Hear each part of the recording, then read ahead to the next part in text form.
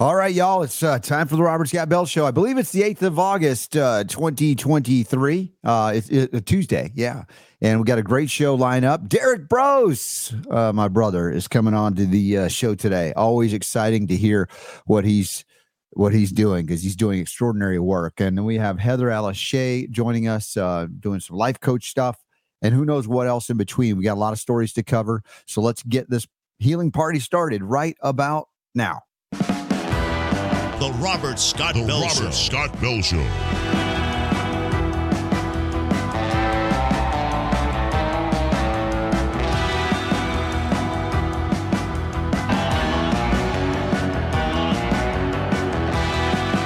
The voice of health, freedom, and liberty. The Robert Scott Bell Show.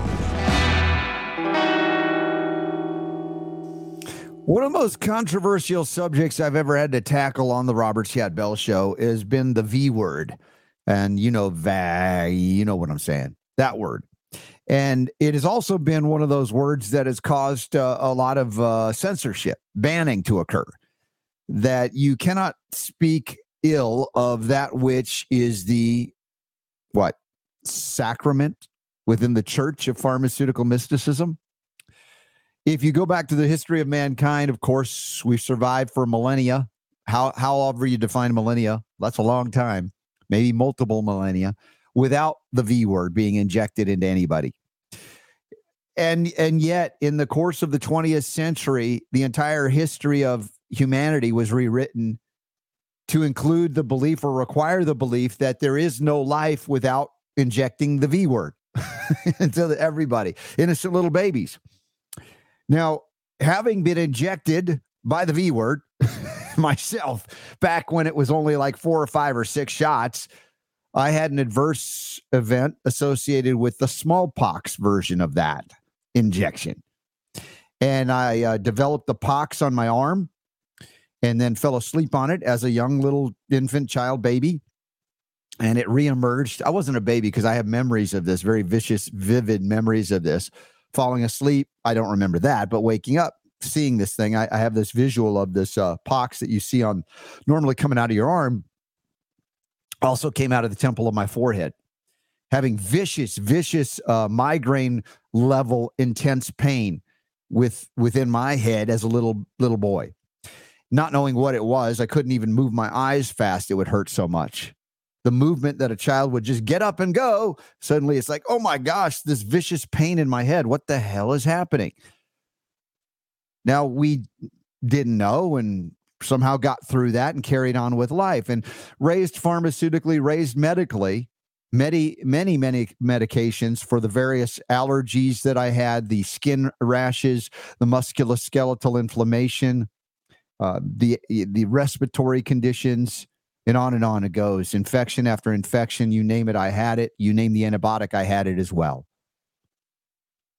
Now, I've talked about myself as the canary in the coal mine of Generation X, getting all the things that the millennials and post-millennials would be normal to have happen in childhood. Whereas asking my parents, my mom, my dad, particularly my dad growing up in America in Brooklyn and Far Rockaway, New York at the time, Dad, were all the other kids sick like me when you were a kid? Did you have all of these allergies? Were you always on antibiotics? And he said, no, we were not that way. We had one sickly kid in school who got everything. But other than that, we would have a cold or a flu and we'd be on our way like nothing happened. And I said, well, this is not good.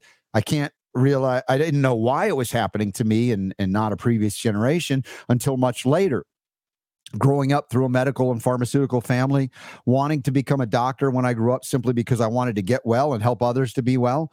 And then realizing, as my Uncle Bob, the doctor, told me not to be a doctor, that you would be miserable if you did it. And I didn't understand it until later when I realized everything that they did to me, if I went to medical school and became a doctor, I would have to do to other people, and I would be miserable. Because none of it helped me. All it did was suppress symptoms, but create 10 other symptoms. I didn't even mention fatigue, which is like, why should fatigue be part of childhood or even adulthood, quite honestly, now that I understand why fatigue occurs? And so my journey to an awakening in homeopathic medicine and naturopathic medicine and herbal medicine dietary supplements, organic food, agriculture, etc., led me to have a different perception of the world that I grew up in and on. That my symptoms were never evidence of a drug deficiency disease or syndrome, nor were my childhood symptoms a deficiency of injectable V words. However few there were before the 1986 injury compensation program for the V word came into being, where it had basically a no-fault system where those manufacturers of the V word could never be sued unless there was fraud proven in some way, but never be sued for defects in the design, or if maybe it's designed to do what it's designed to do and that some kids end up injured or dead. So, I look at life differently, having been grown pharmaceutically, medically into where I am today and have been for a long time, almost 30 years now as a homeopath, and broadcasting this show for now, this is my 24th year, and communicating things that I didn't know growing up either, but still are considered heresy if you believe in the Church of Pharmaceutical Mysticism, if you believe in that V word being the sacrament. Oh my gosh, you can't survive childhood without one or all of them. And this leads a longer story to that short, let's say, result now in a peer-reviewed article, which may be stunning to you. Maybe not you if you're here on the Robert Scott Bell Show. Pretty cool. Not good news, but it's good news. Certainly, maybe it'll awaken more people to the reality of the danger of those childhood injections, those rites of passage in this death cult of modern medicine. Headline reads, and this is at the Epoch Times, developed nations requiring the most infant vaccines linked with higher childhood mortality rates. According to this new study by Megan Redshaw, JD, she's writing about this. Among developed nations requiring the most neonatal vaccine doses, they tend to have the worst mortality rates in children under age 5. This is according to a peer-reviewed study published July the 20th in Cureus, Cureus medical paper. Our friend Neil Miller, I believe this is the same Neil Miller, and Gary Goldman has a doctorate in computer science. They performed several analyses based on 2019 and 2021 data to explore potential relationships between the number of early childhood jabs, injections, by developed nations and their neonatal, infant, and under age 5 mortality rates.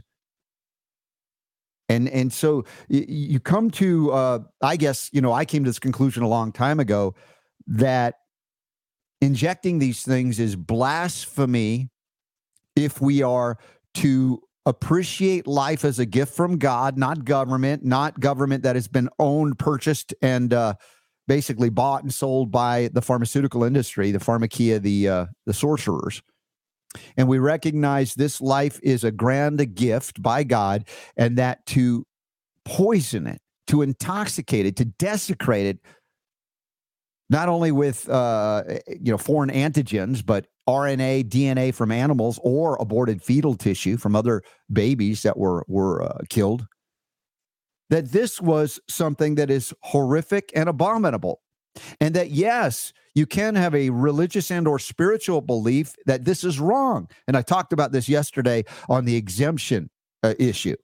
And I asked the question, as they eliminate vaccine exemptions for religious beliefs, and get away with it in the courts thus far, you must ask the question, why are they eliminating the First Amendment to the Constitution, which doesn't grant you a right of religious freedom, but acknowledges that which preexists the establishment of the government? Because remember, the Bill of Rights grants you no rights, but acknowledges rights that preexist government and even the Bill of Rights themselves, that government should not infringe upon them, violate those rights. Now, the next question that I had was like, wait a second, why does anybody have to opt out, exempt out? Why do we have to say, please, please, please, I don't want the shot. Please give me permission not to get the shot or give the shot to my kids? Is that a valid question? Did you ever ask that question? Why do you have to ask to get out of it? Excuse me, when did I opt in? I didn't. Did I sign something that said I automatically get it unless I beg to not get it? And so look in the mirror, ask the question, how did it come to be that you were assessed and assumed to be part of an agenda that you could not escape unless you asked, pretty please, And in that case, they say, no, not anymore, no philosophical, no religious, and good luck finding a medical exemption because the docs that provide them are threatened with loss of license for saying, hey, there could be a medical issue here if this child or this adult gets the jab based on, a number of factors or parameters. What they might be, I don't have time to go into. But I wanted to set the stage here to bring up my friend Derrick Broze, because I think he does understand this concept very well. This idea of where did we opt in? How come we have to opt out? Or can we live a life parallel to those that are enslaved to a diabolical medical system that believes every ailment, illness, and symptom, whether it exists or it's yet to occur, is evidence of a lack of an injection of things you wouldn't feed your baby in a drink, in a baby bottle, because it's horrific, it's horrendous. So check out the article in the show notes at robertscottbell.com, and you'll check out the links to Derrick Broze there as well in today's show notes, and we'll bring him into the mix right now. Derrick Broze, welcome to the Robert Scott Bell Show. See, where are you at, Derrick? Let me pull you in here. Oh, I pressed the right button. I think he's there. Derrick, you there? Yes, I can. It's so good to see you, my brother.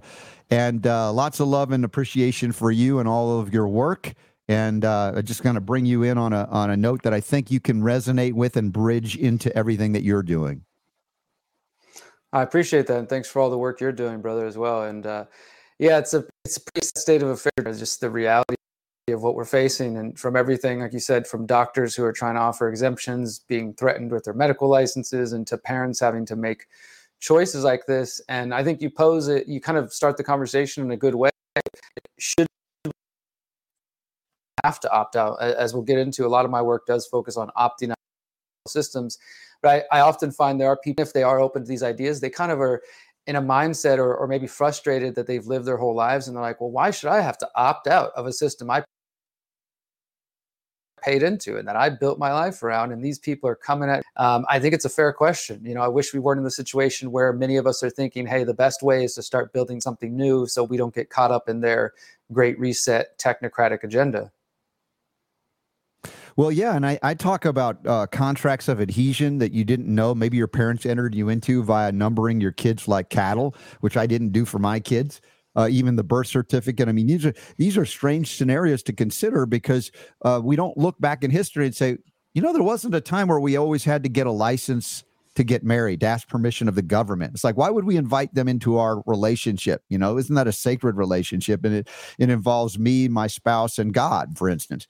And these things tie us into or subjugate us to rules and regulations that most people are not aware that they tie us into. Absolutely. I mean, I think you make a good point as far as the whole birth certificate aspect of it. Unfortunately, I probably, like most people who didn't have a cool parent like yourself, keeping them out of that system, most of us were tagged, as you put it, like cattle from birth. And then, I mean, even you could even take that concern and that, that reality to another level, which is that since the 60s, they've also not only been cataloging people and giving them numbers from babies via hospitals, so building a large DNA database based on all of us with or without our permission, obviously, as a baby. And most of the parents don't even know it's happening. And so I think COVID-1984 has caused so many people of various ages, age generations, to really rethink what they thought reality was and what their life is going to be. And many, again, built their lives and thought, okay, I'm going to coast in years and live out my life.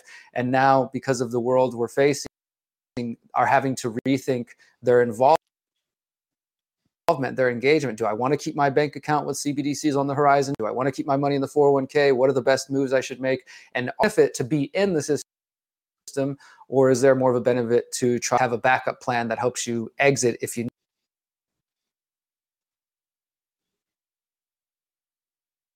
need to? Okay, I lost the last word. If you want to exit, and then it dropped out. Repeat that last statement. I just said if they want to exit, if they need to. If they need to have a backup. Well, and of course, plan, an exit plan. Right. And many people are becoming aware of this need based on what's happening and what just recently happened. And you mentioned central bank digital currencies, which is an automatic full-on economic enslavement with no escape. because everything you do, everything you buy or want to buy is basically cataloged in real time, and they can determine whether you are behaving according to those that control that money supply, and they will shut it off, shut it down. We recently had I covered, I think just yesterday, Joseph Mercola, who's been, outspoken on some of the vaccine issues and for many years as a physician, spoken out against certain things that you're not allowed to speak out against. And they debanked him. Chase, this is before CBDCs, and they won't tell them why. Oh, this unusual activity, unexpected activity. What does that mean? Well, we don't know, but they get to make the definitions and not tell you what they are. So basically, we're already seeing evidence of total control, totalitarian control over your behavior by shutting you down and locking you out of a system that is artificial. In reality, it's, the paper fiat money system that would inevitably lead to this total control through control of, again, the monetary system through a medical monopoly, now a monetary monopoly. You make some really important points there. We have Dr. Mercola, Farage in the UK, who was recently debanked as well. And you can go back and see during COVID times, people in Canada donating to the trucker protests, some people getting debanked back then, or having their PayPal account shut down. We've seen examples of this happening in China, where things are much more technocratic controlled, where there was an example last year where some protesters were going to protest something the government was doing. But since they are already very advanced in this and they have facial recognition cameras everywhere, they've got everybody on a single app once the government became aware that there were people planning this protest, they shut them off, essentially locked them out so that they couldn't even catch the bus to get to their bank. These are the kind of things. This is why I focus a lot on, as we were talking about a moment ago, the exit plan, the idea of what else is there if we see to have or anything like that. But they should also recognize this infrastructure create in the next few years. By the way, 36 and a half years away. These people have trillions of dollars. They're working with every government in the world and multinational corporations. There's a lot of energy and momentum. While we should, I think, push back and educate and try to resist where we can, I also think, in my personal view, that a lot of our energy would be better served in trying to think of what comes next for those of us who know that we want to live in the world with digital IDs and CBDCs. The IMF, the World Bank, and these organizations, they're just now starting to test out their Fed Now plan, which is this direction. We can clearly see it on the wall. And in my view, I think we would be doing a dissertation if we see what's coming, we see the writing on the wall, and we choose not to do anything about it. So essays and things focus on trying to be proactive and say, okay, well, let's look at different areas of our life. You got food, you got different areas, and look at the ways that we are under threat through the IDs, CBDCs, to control the food supply, all these things, and try to see how can we, doesn't mean we're all going to become farmers or go out and buy land, even though I think that's a fair goal and a reasonable goal to have. But the less dependent, the better off you will be when they clamp down. Because as you said, Robert, I mean, they're already debanking people and we don't even have CBDCs yet. So that should be a big warning sign that they don't even need this infrastructure to do these things. So why should we sit around and wait? The more independent you become, and when I say independent, I don't want you to think in terms of no man is an island. Oh, he's saying that all you have to do is isolate yourself. No, we've got to do through in freedom to choose to work with one another, to live amongst one another. Again, it's a different context than centralized planning, bureaucracy, centralized power structures. There's a natural inclination, if left alone, to find what's good about other people. What do they do that you don't do well, and vice versa, and find a way to interact. And we've seen that with the homesteaders that are out there, a lot of even the local farmers markets providing, things. Here's what I'm good at. Here's what you're good at, things like that. And it creates this community that for too long has been thought to only be possible via, again, central command structures. Because the belief or perception is that we couldn't do it ourselves. We're not smart like those people that have gone up to the highest ranks of the artificial control reality. whether it be at the international banking systems or World Health Organization level, United Nations medical, pharmaceutical control of the population. We already have so many tools to address the many ailments that are basically being thrown at us because of what I opened with, the idea that we can inject children and that they're somehow healthier, rather than making them chronically ill or killing them in child or infancy, as we see in the modern, more modern societies like in the United States, where there are larger requirements for these shots. So when we talk about decentralization, there is freedom there, but many people are afraid of freedom because they've been convinced by those centralized power brokers that freedom is dangerous, and that centralized control, communist Marxist control, is the only way we'll be safe enough to survive. Again, there's a lot of programming going on among young people, Derrick, and that's concerning to me because they don't know the history of why and how America came to be in the high ideals that it was set up to do. Yeah, I think you make a lot of great points there. I'll start with the importance of decentralization there and just echo what you said. I do think there's been a lot of programming in our culture and the education system. The mainstream public education system, for the most part, is at least one of the forms of indoctrination that we all face. And I think we have been taught to believe that only through governments, only through centralized organizations can real change happen. Not to say that no change can come that way, but the idea that that's the only way human beings are capable of organizing and affecting change, I think is seriously flawed.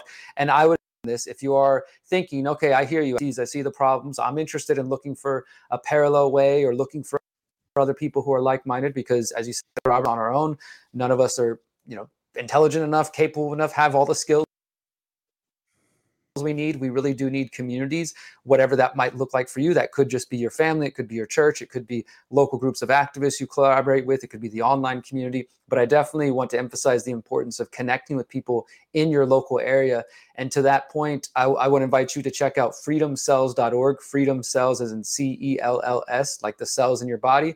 Freedomcells.org. It's a website that I helped co-found, a network, really a worldwide network of 40,000 plus people that we originally launched in 2016. But as human beings are, we're slow to react, and we usually only act when we're under threat. COVID came along, and we went from about 1,000 people to where we are now, 40,000 people all around the world, really popular in parts of the US and the UK, parts of India, Australia, other places. The whole idea, though, is you can go create a free account, put what your skills are, what your interests are, what your goals, put your local location, don't put your home address, but maybe just the general area where you're at. And then once you join, you're added to our maps, and people can come along and you can search, show us all the members within 10 miles of where I live, or show me all the groups within 10 miles. And it's a great way to plug in. It's a great way to connect to people, and the most important in the real world, and say, okay, we all have similar goals. We live near each other. Yes. How can we start growing our own food, or how can we get to know the farmers near us, or let's all invest in an alternative currency or create our own, or whatever goals you may have. And this is how we're really going to build the parallel systems that are needed. And we're still in the very early stages of this, but it's not just us doing it. There's so many other people, I think, who've gotten this message and got the clue the last couple of years that, like, we need to build something new. We need to counter them by just competing directly and just building something better that actually does reflect our values. Yeah, and you, another friend of mine and ours, John Bush, also introduced us to Freedom Cells some years ago as well, and encourage you to take that, let's say, technology that we can utilize to bring it back into the real world from the artifice that it has become, and begin to exchange that information and make those connections and make them real, not in a cyber scenario, but in a real world. Here we are on the ground on the planet. And that's where we can salvage that future and thrive once again in the midst of a lot of challenges, to say the least, that are artificially induced. This is not of God's work. This is of man's creation, because we have been granted free will to create and run amok, if you will, on this planet. The question is, do we have to participate in it and with it, the craziness, the insanity, once we wake up and say, hey, that is not life affirming. And I'm not in any way, shape, or form going to support any form of slavery, subtle or overt. And what we've talked about, a little bit with the CBDCs, et cetera, is economic slavery. Where is the freedom to decide what you want to exchange for what? in without having the forceful centralized banks say, no, the only thing you can use are things we can track and approve and disapprove of and shut down should you in fact believe something we don't want you to believe. Let's say you read the Bible and you're a deeply committed Christian and you have viewpoints on certain things that are not #woke. They shut you down. They reprogram you, re-educate you. You'll find that if you want access to that money that you're relying upon, because you didn't know the things we know or Derrick knows, you realize that if you want to eat, you're going to have to compromise your beliefs. Now, the question is, how strong are your beliefs at that point? That's a real challenge. Do you have a deeply held spiritual conviction or 2 or 10 or 100 that cannot be swayed by all the monies in the world? Yeah, I think that's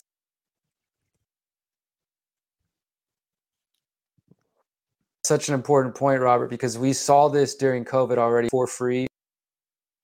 Derrick, start those thoughts again, because you had a dropout. I lost some of the words. I want you to start again with where you were going right there. Okay, sorry about that. Yeah, I was just saying, I don't think we've mentioned yet that I have a book called How to Opt Out of the Technocratic State, and it's available to download for free. So I want to make sure everybody in the audience gets a copy. theconsciousresistance.com/how-to. Go there. You can find all about it. You can purchase it if you want, but you can download the digital copy for free. It's available in Spanish and German and Japanese coming soon. I wrote that book in 2019 before COVID and kind of thinking about these ideas because my background, my journalistic background is digital surveillance tools. So I've been paying attention to facial recognition, social credit scores, and digital IDs since back in 2015. And obviously now, post-COVID, a lot more people are talking about these things, thankfully. But when I was writing the original book and earlier this year, the post-COVID edition with new chapters, I wanted people to really think about those terms that you were just putting it there, Robert. Like how strong are your principles, and what are you willing to stand up? Are you willing to, in this moment where you can see this, we're looking at it, we can name it, we don't know exactly when it's going to arrive and what form, but we know it's coming. And this, I believe, is the prime time to be acting, right? Instead of waiting till, okay, I'm listening to Robert and Derrick and they're telling me these things are coming, but I'm not going to do anything. And then a year passes, and then 2 years passes, and then CBDCs are here, and you've known the whole time, but you chose not to act. You will be in a difficult situation. You will be then forced to decide, am I going to continue working what could happen? Or am I going to choose to keep expressing myself on social media, knowing those risks? Like, these are questions people are going to have to answer. And we saw this during COVID. We're having to make decisions of, do I want to get the shot to keep working? Do I want to get, I think this is positive development. People went to the alternative economy, the parallel economy, and some people who are good tax-paying citizens were willing to get fake vaccine cards or fake PCR tests so that they could continue to travel and could continue to work. So, and I met people when I was in Mexico, because I moved to Mexico at the beginning of families. They grabbed everything they owned, and Derrick, pause for a moment. If you can, disconnect and reconnect, because I'm losing the connection. You've frozen up. They came down to Mexico. Derrick, if you could, disconnect and reconnect. I see that. Quick, and I will try again here. Listen, what Derrick's talking about, again, very pragmatic, very practical, and it's a question of, man, it's a harsh reality to confront. Like this dystopian science fiction future that you've written about or read about in Philip K. Dick novels.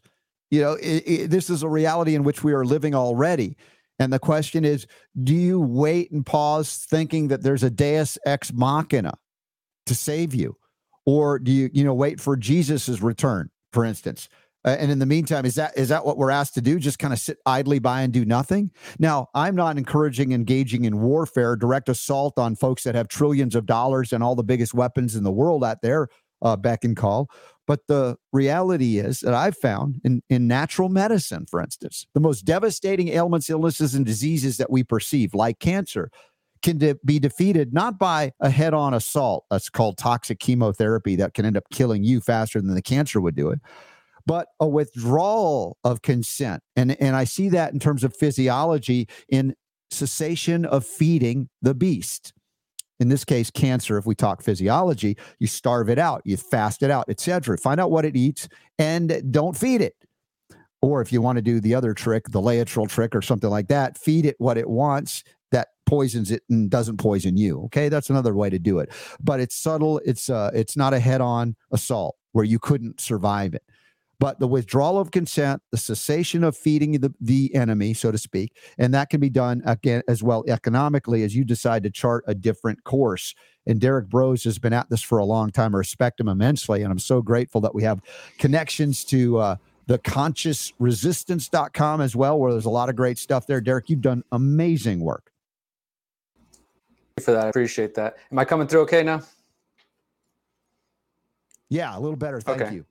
Yeah, sorry about that. Yeah, I'll just wrap up that last thought briefly. I mean, I just, again, was just echoing what you said, that people really need to, for one, understand what their principles, what their values, whether those are spiritual values, whatever those principles that you hold dear to your heart. We know what's coming. We can see what's coming. You wouldn't be here listening to a program like this if you weren't already somewhat aware of what's going on. So now we have questions to ask ourselves. What are we going to do for your grandchildren or your children or just the future generations that are coming if we see what's coming and choose not to act? Again, in my view, we are failing the coming generations, and I think also failing our ancestors who worked very hard, no matter where you come from this planet, through blood, sweat, and tears to get us here in these moments. And I believe this is why we're here. I believe the Creator put us here for this moment to affect change. And so for me, I'm coming from a very proactive mindset. Like, what can I do to start helping my friends and my family and encouraging other people to get proactive, to not be stuck in these what I consider slavery systems, so that when the day comes and they do turn it into CBDC or the digital drivers they're coming, you're not. Hold on, we're getting some warbly connection here, Lincoln. You're talking about something so important. I wonder often if this is an element of sabotage, but you talk about digital driver's licenses as well. Anything that digitizes your identification, distances you from your true spiritual origin as a child or creation of God.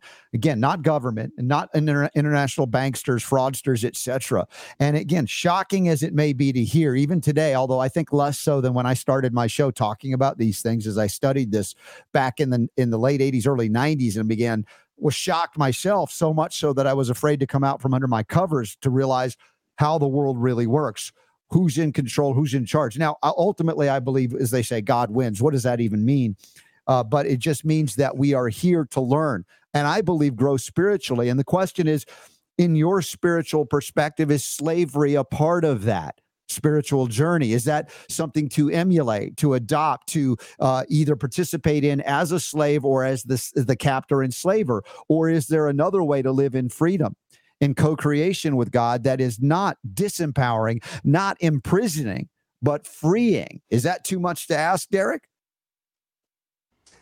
I think that's a fair goal for everybody to have, to have a life that can be connected to the divine, connected to creation, where we can eat good, clean food and drink clean water and have healthy air and healthy, clean skies. I mean, I think these are things that most people probably aspire to. Now, whether or not we believe that those things are actually possible, unfortunately, I think the folks, the predator class, the technocrats who have taken over and have been in control, they've convinced people that what we have currently is the best that is possible, or what they're trying to create is the way towards happiness, right? If we just get everything digital and we have smart cities and 15-minute cities, and we give up private property and we give up our ability to drive and give up our ability to choose what we eat, then we'll finally have that peace and happiness that we all believe we have. But I think you said something very true, that this isn't God's creation. And I do think for all the beauty of these digital tools, the further integrated, because there's one thing about looking at a camera and working on a computer. It's a whole nother thing once you start talking about injecting and kind of wearing these things. And the future of this technology is wearable and injectable technology, that digitizing everything. And as we know, the transhumanist agenda. So these are all important conversations and questions that each individual, and where is your red line? This is, I think, one of the most important things, because if you don't have it comes, you're going to just keep taking more and keep taking more. And I will not accept X, Y, and Z. And if I following steps, move to a different city, whatever you decide the solutions, it's up to you, of course. But if you don't even know what your principles are, you don't know where your red lines are, you're going to get walked right over, and you will wake up one day and your money will be CBDCs and your ID will become digital, and it'll be very difficult, or at least more difficult than already now. It's pretty difficult to operate outside of that system. So I think that we should use the time we have now to try to focus on using ideas like freedom cells and local community, just organizing to build outside of their systems and lay the foundations for whatever's going to come. And I can't even claim to know what that's going to look like. I just know it feels rather important right now. Derrick, when I look at these big issues over the time that I've been studying them for decades now, there were times, as I mentioned, I was so frightened that I would hide under my covers. And that's not like a cartoon example. I would really be under my covers going, I don't think I want to come out. And yet, what has given me the strength to come out and communicate this, day in and day out for the last 24 years, in addition to the other years prior to that and prep for this? Well, it's my connection to the divine. And I don't say that as being superior to anybody, not at all, but humbly to recognize that I am part of creation, as are all of you. And the question is, how well can you practice to connect with that and recognize, not just in faith and belief, but in knowingness and walking that path, that the worst that can happen is they take you out of this life chain, but then you are reunited in a spiritual sense very directly with that which created us all. And that's not to mean that there's a desire on my part or anybody's part to leave here before you're ready or before you're done. But the point is, the fear is what controls us. The fear is what that keeps us captured or in the future of their capturing technology. And the question is, when you get to that point, go, well, they're just too big and bad, I could never beat them. I was like, don't beat them. Leave them. Let them of their own accord do what they're going to do, and you don't participate anymore in that because you don't want to be liable or responsible for the things that it brings on in terms of enslaving others, capturing others, damaging, injuring, and killing others the way they're doing it. I mentioned just, at the top of the hour, a new study showing that the most vaccinated, heavily vaccinated countries, usually very industrialized countries like the United States, have the worst infant mortality marks. And it's like, wait, we're the most advanced society, and yet how come our children are dying? Could it be those artificial interventions, not necessary, not required, certainly not of God, but of man's arrogance and ignorance, playing it out and then creating a debt for yourself by participating in that system? And if you have participated in it, get out now before you have to burn in what and repent. And I don't mean that in terms of one definition within religious context, but sincerely go, good Lord, am I sorry? I had no idea. Now that I know, I will not participate. I cannot go back. And that was my journey. I couldn't in good conscience participate in the system that was doing such great harm, or others would say evil in that. And again, it's a difficult place to get to because we don't want to believe that man is capable of doing that to other men, women, and children, the things that we're learning about. But that reality has to be acknowledged. And then we could say, you know what? I'm done. Derrick's got some good ideas, alternate realities, which shouldn't be alternate. That should be our reality, setting those up and doing them now, not waiting for permission because they're never going to give you that permission. Yeah, and I think you really hit the nail on the head about how fear really is their ultimate tool. I think that these architects of terror would love to see all of us just living in fear and choosing not to act. There's the phrase that has become popular recently, being black-pilled, right? So this is somebody who they're going to come destroy your garden. You say you want to go buy land. They're like, you ever heard of Waco? You talk about, building community. They're like, oh, they're going to spy on you, or that person's a shill. They've totally lost hope, unfortunately, right? And they become nihilistic or just kind of consumed by that fear and apathetic. And there are a lot of people who I see in the broader freedom truth community who just watch shows like yours and content like mine and maybe a whole host of others, and they just click through them. Maybe they're not watching mainstream media anymore, but they're just watching, okay, what's Robert up to? Okay, what's Derrick up to? And if they're not hearing solutions, it becomes this kind of conspiratainment, infotainment. Okay, they're not watching the mainstream, but they're just watching this as if it's a show when real life is happening right outside there, and they're not taking any actions. And some of those folks, and from talking to people like this, feel like it is hopeless. There's nothing we can do. Things are, screwed. They have too much power. I wholeheartedly reject that idea. I believe there's so much we can do. I still think that it's late in the game, but we still have time and still have opportunity. And do not allow yourself to fall into that. I encourage you to don't let the fear consume you, the apathy consume you. And I do believe what we call, between myself and John and the Freedom Cells movement, and in my book, we call it exiting and building. We believe exiting from these systems before it's too late and building new ones is the answer. So I just want to encourage people to, whatever that looks like for you, because I know we all have different backgrounds and expertise and skills. We all have something to contribute, I believe, though. Yeah, if we look at these Luciferian schemes of enslavement, and they're varied and they're subtle, and sometimes they're more overt from time to time, we can get into that victim state of consciousness. Once again, as you've said, even if you're aware of it, you become hopeless. It's like at every turn, you find a reason why it can't work, why it won't work. You know, anybody that has just worked on, even within the existing economic system, success stories, you've got to eliminate those folks from your life. And I don't mean that in a cruel and unusual way. It's just like that state of consciousness will bring you down and bring you back into a victim state where, you won't achieve and accomplish anything that you might actually be here to do. And the question of power, who has the power? Right. Well, these people are engaging in mind games and mind tricks. I argue that one man, one woman, one soul connected to the source of all creation is way more powerful than a billion engaged in mental mind tricks because they worship something far less than creation itself, right? A subtle but important distinction when we go into these lower realms or lower bodies from the mind on down.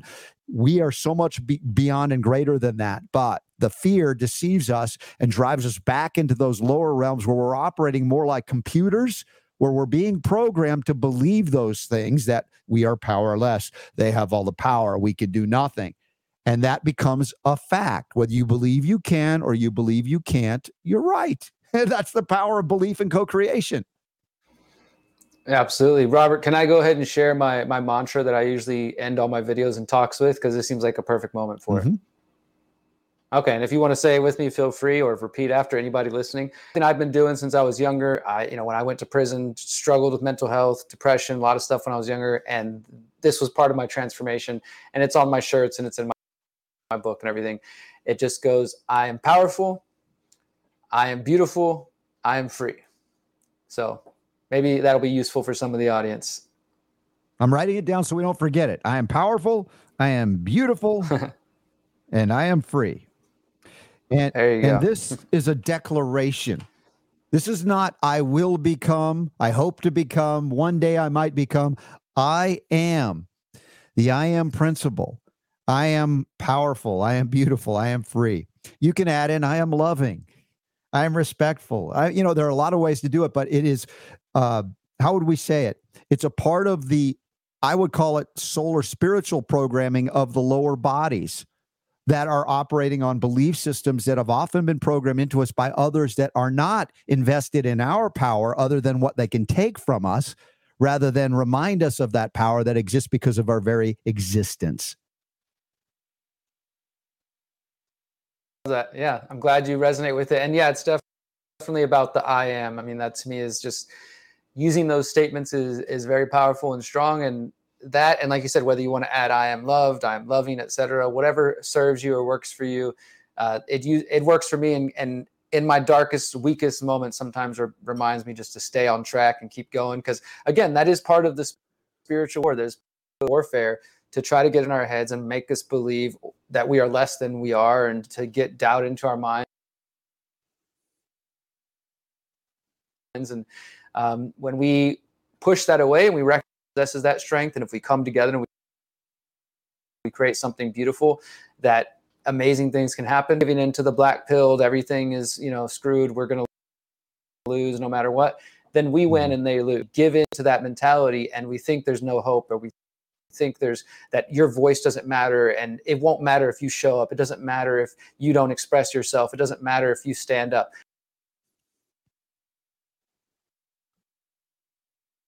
It does matter.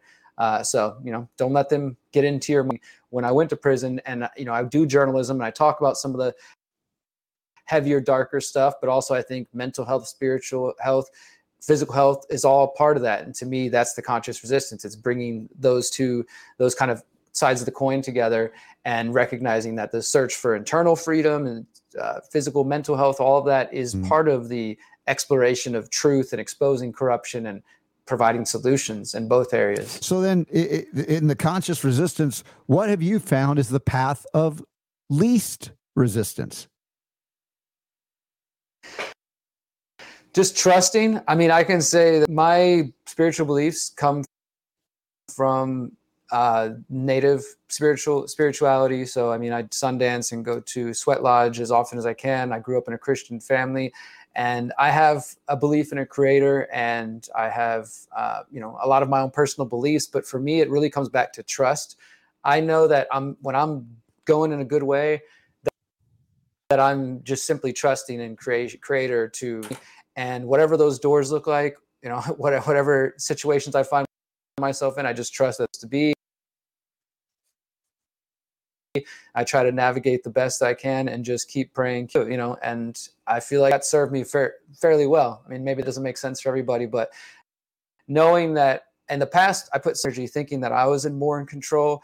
And I think I wasted a lot of my young life with mental stress over things that I had no control over. Well, that's where we put the ego in charge, and we need that in terms of our outer existence in a physical world. It's not that it doesn't serve as a tool, but of course, if we put that in charge, then we are deceived, misled. We are driven by the five passions, if you will, of the mind: anger, lust, greed, vanity, and what's the last one? I forget. Greed, attachment. Oh, that's an interesting one. That last one, attachment.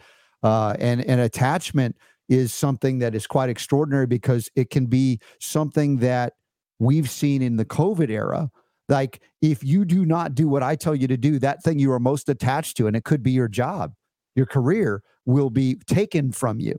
And so that attachment to that thing allows you to, facilitates that compromise of a principle you thought you had that wasn't really a principle, because you were more attached to that outer world reality than the principle that deeply connects you to the source of all healing, the source of all wisdom, the source of all your power, that love, and etc. So it's an interesting thing when we talk about what your journey is, and what I have often talked about, the path of least resistance. And that's why I asked the question. That was brilliant in terms of your journey. That isn't something that we always need, funny enough, on this journey. We often choose the path of most resistance because it is there to strengthen us. You've heard it said, that which does not kill me makes me stronger, for instance. But at a certain point, I think when you navigate some of the toughest things in life, you realize, oh, I don't need that just because it's tough.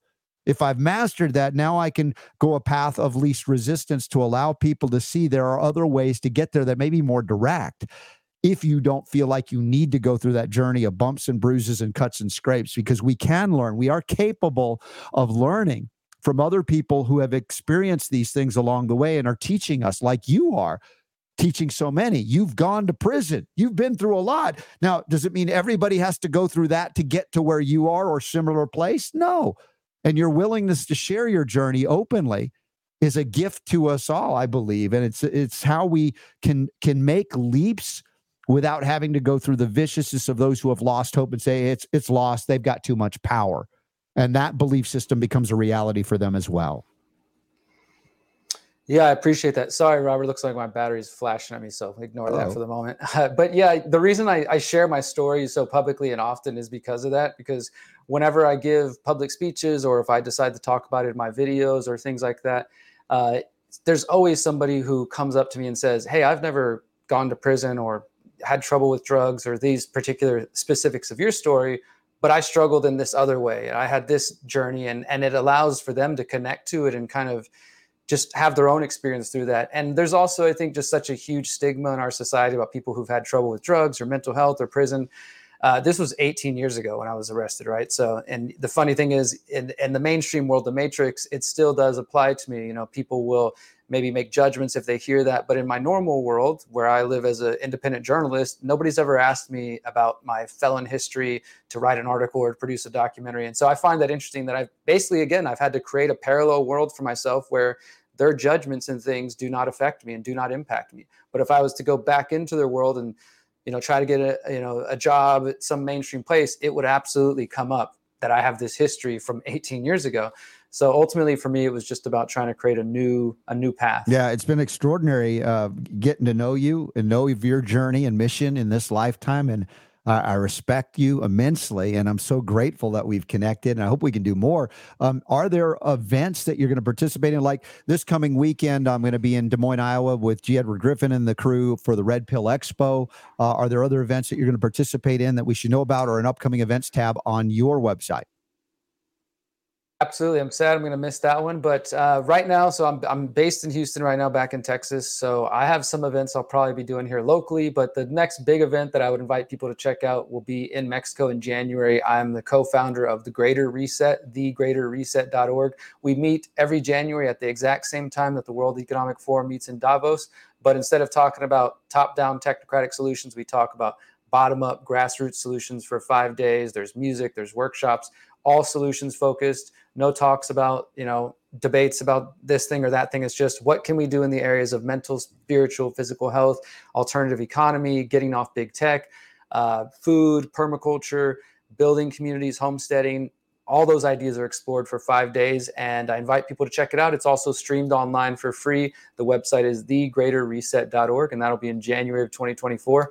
But other than that, people can check me out at theconsciousresistance.com. My documentary series is at thepyramidofpower.net.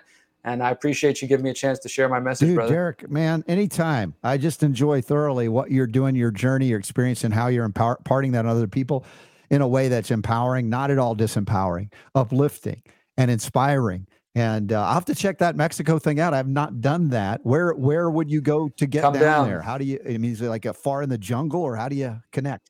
No, so it's in Morelia, Mexico, which is central Mexico up in the mountains. Beautiful time of year. January is a great time of year, beautiful weather.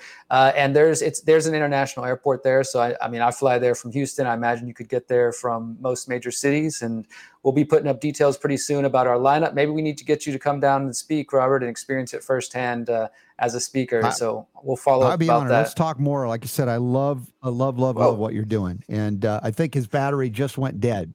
There I go. Derrick, you got to recharge, my brother. So good to have you on the show today. And thank you for flexing with me and making it through all the technology that we appreciate and loathe all at the same time. Exactly. All right, brother. Thank you. You guys have a good day. Derrick Broze, and we've got him linked up in the show notes at robertscottbell.com. And I love that, the various journeys on this path. And this path is encompassing all of these paths. Your path is uniquely your own. I've talked about so many times how you may have deeply held religious beliefs or convictions, and you find out in your own church, synagogue, temple, or mosque, what a wide variety of beliefs that exist within that. And that is by design. You are created as an individual and a divine, I believe, spark of God, soul, and that your journey here is uniquely your own, but you might find at a time that it intersects with many others that don't have the exact identical journey, but it's somewhat parallel. We find that we're moving in a similar direction, that one that resonates with things like empowerment, freedom. We can name a lot of other things, but they don't resonate with slavery or canceling or, the other things that go, that doesn't feel right. That doesn't feel like the godly part of our existence here. And whatever that might be for you, speak it, live it, share it, tell your story, because this is how we counteract and go beyond, if you will, the limitations of those that perceive that they have all the power, or if we are deceived into believing that they have all the power, it's because we've stopped sharing our stories of wonder, of connection, of extraordinary experiences well beyond the limitations of what? The power structures that have been established to restrict us, to enslave us, to limit us. Again, that's part of our journey, I suppose, to grow up and grow out of it. And that's why I say this is ultimately a spiritual journey. And when you recognize that, you begin to become more loving. And if I say this word accepting, it isn't meaning that you're tolerating evil, but recognizing that there's a journey each of us are on, and you might have to go through some hardship. Maybe you've been through many of them already, and you begin to be less judgmental of those who are going through them, but you want to inspire them to see that they are connected to something far greater than those let's say, blips on the way, those disasters along the way, those traps and challenges, etc., that they're here for us, not to happen to us, but happen for us, for our own greater spiritual unfoldment, development, and benefit. And then maybe we can impart that inspiration and love and divinity on others or for others or to others when they're ready. Because I don't believe in beating it into other people. I think that violates their fundamental freedom that was granted to them as it was granted to me by God. Life, what else? Agency, freedom, choice. So as we wrap up the first hour of the Robert Scott Bell Show today, I appreciate Derrick Broze for joining us, and I hope you'll link up at robertscottbell.com. Join us in the chat room as well. Sign up for the newsletter. It's free. We have our next Zoom AMA coming up, I believe, it's toward the end of the month, the last Saturday of August, and that will be the 26th, and that will be noon Eastern, 9 a.m. Pacific. And if you haven't participated in one of our patron AMAs, they are great fun. A lot of help is given for everybody that's involved there, and a lot of giveaways too. So with that, we're going to pause for a moment. We'll be back after the top of the hour, a little education break. Please say thank you to those that support our message, your message as well, of health, freedom, and healing liberty here on the Robert Scott Bell Show, where I remind you that the power to heal is yours.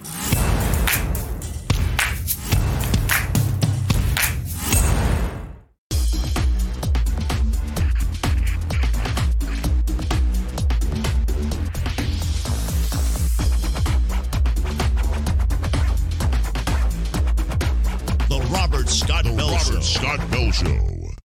All right. Anybody want to become an intuitive health coach? Anybody know what that is? If you don't, you're going to learn about it this hour. We've got a dynamic new guest joining us in the second hour of the Robert Scott Bell Show in just a little bit. And Heather Alice Shea is going to join us, and we'll learn about the intuition revolution. And boy, oh boy, if moms and their intuition would rule, we'd all be healthier. There'd be little to no injury in childhood, autism, damage, etc. Listen to your gut, moms and dads too, by the way. We'll see what we can do with that topic coming up. Thanks again to Derrick Broze for being on hour one. Sorry about any connection issues, but I thought it was too valuable to bag it. We needed to power through it to get that message and recognize that the reality in which we live is a product of our own making or our making along with others. And we come into agreement. Our belief comes into agreement with others' beliefs or beliefs that are imposed upon us that we don't even realize are being imposed or programmed on us. What's that, honey? Oh, I got tea. Whoa. Was that an intuitive response to my needs? Thank you. I love that. Woo, that was awesome. I didn't even know I needed that. You are such a diva. I am a diva. You know that. You've been with me for what, 18 years now? Food delivery. Did you just DoorDash tea there as you were? I wasn't aware that I had done that. That's amazing. I think my honey saw how much stress I was engaged in working through today because I had meetings that I didn't know about, and I had to travel. I know, feel bad for me, through rush hour traffic, which I never do. I think that's one of the cruelest things you can do to people, unless they find beautiful ways to manage it. I'm just not used to that. I made it through, and it was a good meeting. It was related to the Your Health Freedom Utah event coming up early October that I'll be speaking at along with Jared St. Clair.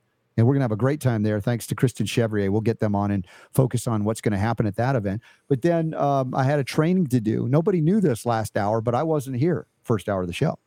Did it look like I was here? You weren't supposed to tell people our secret.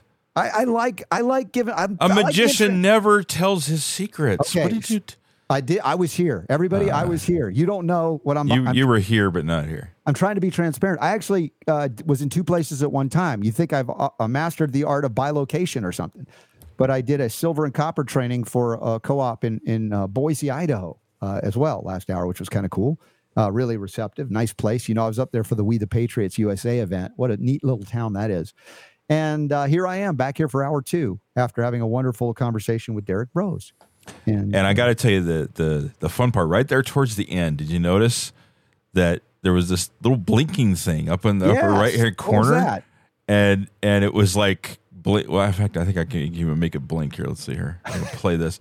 Yeah, so he's talking. You see that? Yeah. And it's like blink, blink, blink. And I'm like, you know what? I think that's a battery indicator. Oh, my God. And it was just like, oh crap, I think his picture's gonna go away, and then eventually it did. It did. That's right. That was the first time I saw that happen. I was like on the edge of my seat, waiting to see what was gonna happen, if he was gonna make it or not. We still had audio though. That was all right. Yeah. But dude, that was a really important topic about, as I talk about coming into agreement with reality, people think there's an objective reality, and it's a fascinating and even philosophical discussion that, you probably want to smoke weed while you're doing it. I'm not saying you need to. I'm just saying that people do that and they go all philosophical about these things. But we come into agreement with reality, and much of reality is imposed upon us from birth. We're programmed into a belief system. And here we talk about a lot of things on this show. Super Don, you know this from the years you've been with me. Like, what reality are you in, RSB? Like, I never heard any of that. That's true too. That's real. That is. And so we have an ability to technically coexist with multiple realities all at the same time. The question is, does it result in multiple personality disorder? And then you can't function? Or are you grounded in what I would call the spiritual connection to the source of all healing and wisdom, etc.? God, whatever. People have different names for it. So it's a fascinating discussion to be able to go through something that is, I guess on one level, I don't know if this is the right way to say it, counterintuitive, because we kind of believe in certain things. We're like, wait a second, you can't just leave this reality and create your own, right? And isn't that the kind of what Derrick Broze has done in talking about, exit and build? And Doug, our buddy Doug has talked about that with Brian Jones and the farmer, creating your own, homestead. And then Derrick really rightly said there are a lot of people out there that they say they're black-pilled, where they believe it's hopeless, it's worthless. Why even bother? Everything you do, they can counter. I'm like, really? That's where you're going to go? I'm sorry, I can't follow and go there. That's not the reality I'm going to engage in. But you have the freedom to choose that. Yeah. So anyway, good discussion first hour. Now, you have a story before we bring our intuition revolution and all that it encompasses in this hour. There's an article here about, again, another not so nice reality, if you will. Marianne Demasi reports Pfizer and Moderna are dodging questions and plead ignorance at a Senate hearing down under in Australia. And remember, we were covering Australia and how draconian the lockdowns were, the shutdowns, the force, the mandate. I mean, it was brutal. We interviewed people from Australia, what was going on. They shut down states. Nobody could travel. You couldn't walk out of your home without permission. I mean, just totalitarian in response to a man-made circumstance, not a God-made circumstance, that it tended to be the real devastation was delivered via a syringe. And now the Australian people are waking up, and even people in government that bought hook, line, and sinker are going, wait a second, you did what? It does what? Pfizer and Moderna executives were grilled under oath about COVID-19 vaccine policies and safety. Senators were firing questions at them. They were dodging them, refusing them. They wouldn't answer it. What about stopping transmission? No, it never showed that it could do that. All of these things, it's not like it's new for you here on the Robert Scott Bell Show, but I guess for most of these in this case, Australian people, they've not listened to or watched the Robert Scott Bell Show. I know we have fans down under, but many of them did not, and they bought hook, line, and sinker, and now much to the devastating impact on their health, they're losing their health or lost their health. They've lost loved ones. People have lost their lives, not due to COVID, but due to the response to it. It's an amazing thing to witness, even though we should have, or you should have. I mean, you should all over everything. I don't mean to be mean on that, but should we not have known that if we were relying on the pharmaceutical industrial complex and all of its demon spawn coming from IG Farben, Nazi Germany of World War II, that they would likely be lying to us, deceiving us, even harming us for profit? Would that be unusual? No, that's par for the course. How many billions of dollars in fines here in the United States have they paid due to violating the law, the regulations, even though they own the regulatory structure, the FDA? And it's sort of like the payoff, backroom payoffs, the revolving door, all of that. That happens in Australia. It happens in Canada. It happens in Europe. It happens in New Zealand. All of these places. These jabs never prevented any infection. They caused problems, and they cause problems, and they're still trying to promote you using them.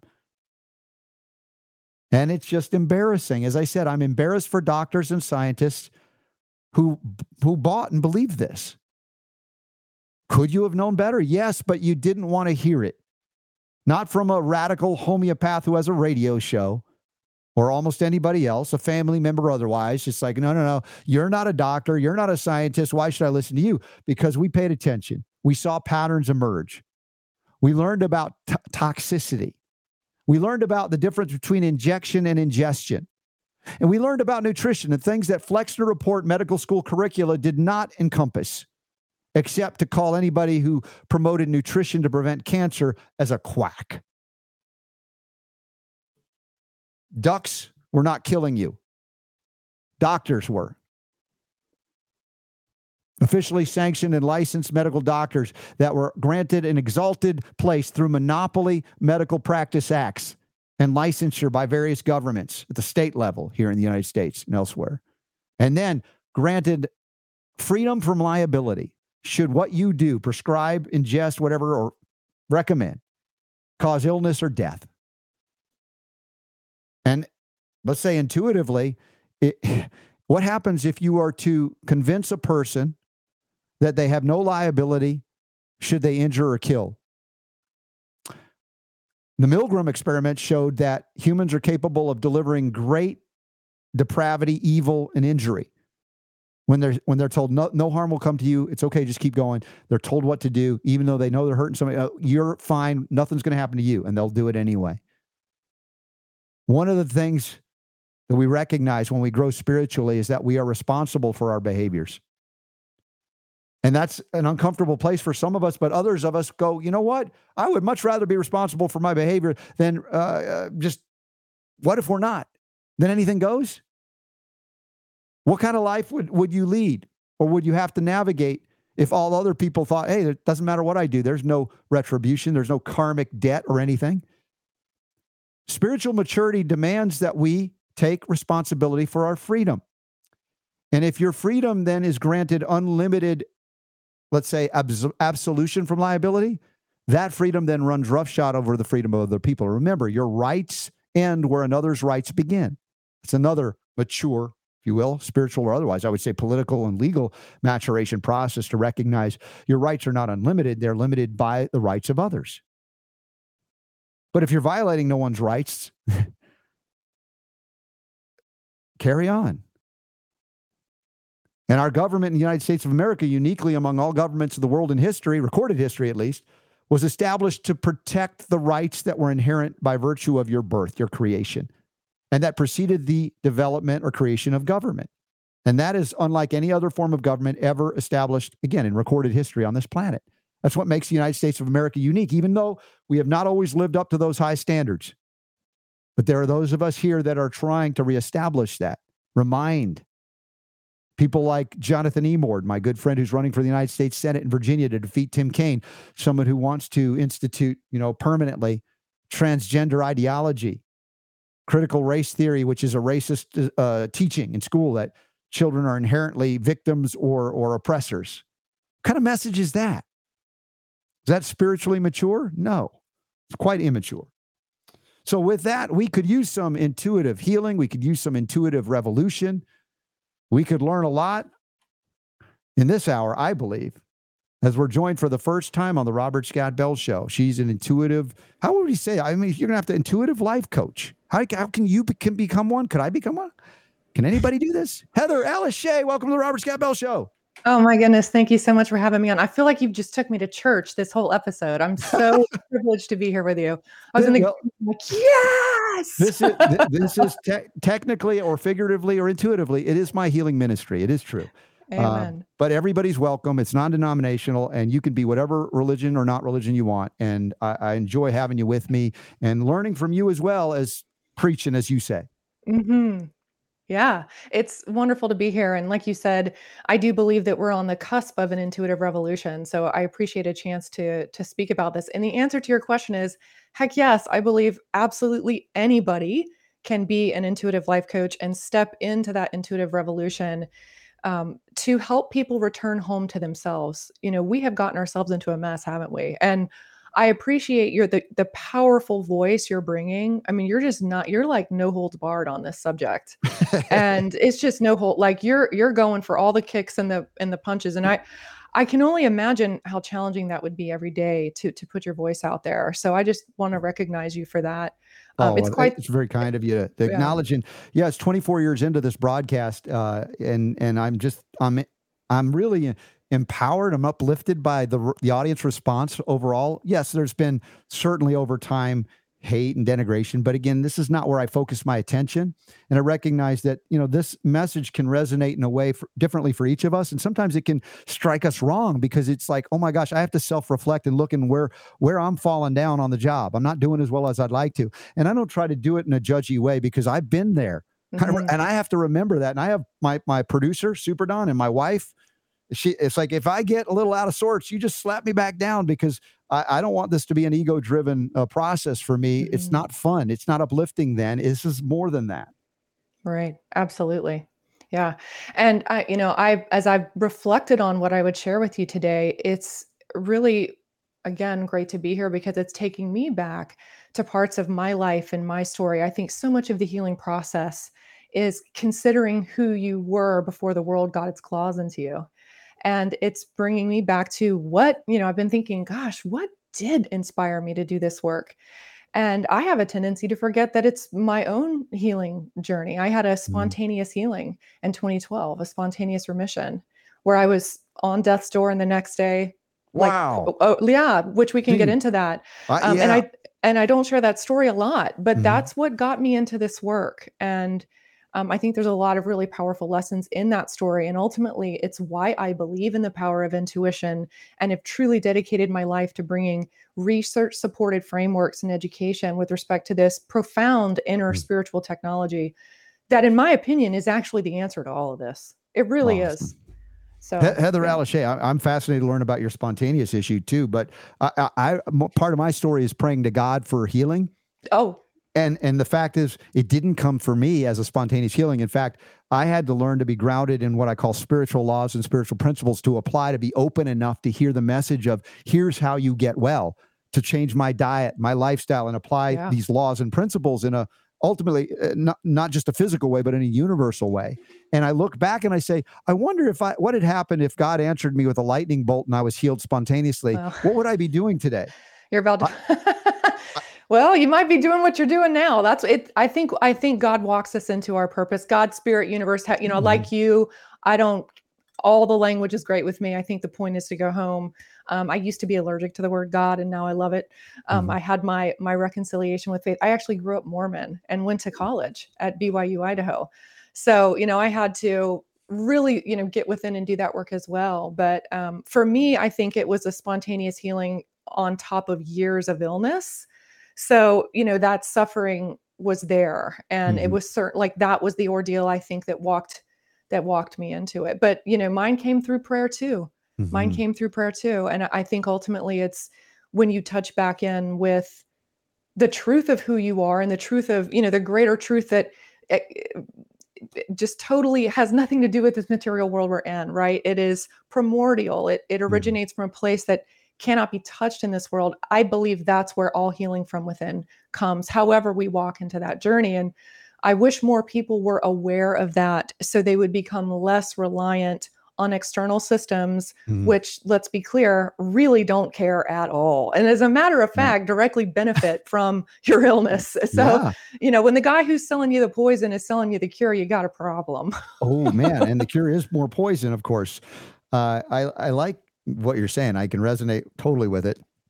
I just, I think that many of our problems, if we call them problems that are here on this planet with us, are due to an over-identification with the material world.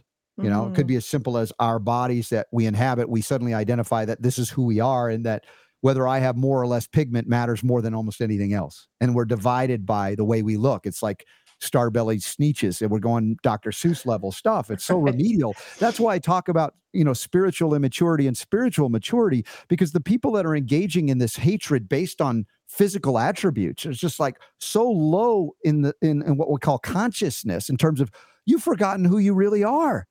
As a divine spark of God, you are, beyond color or any other differentiation that we might make in terms of physical properties.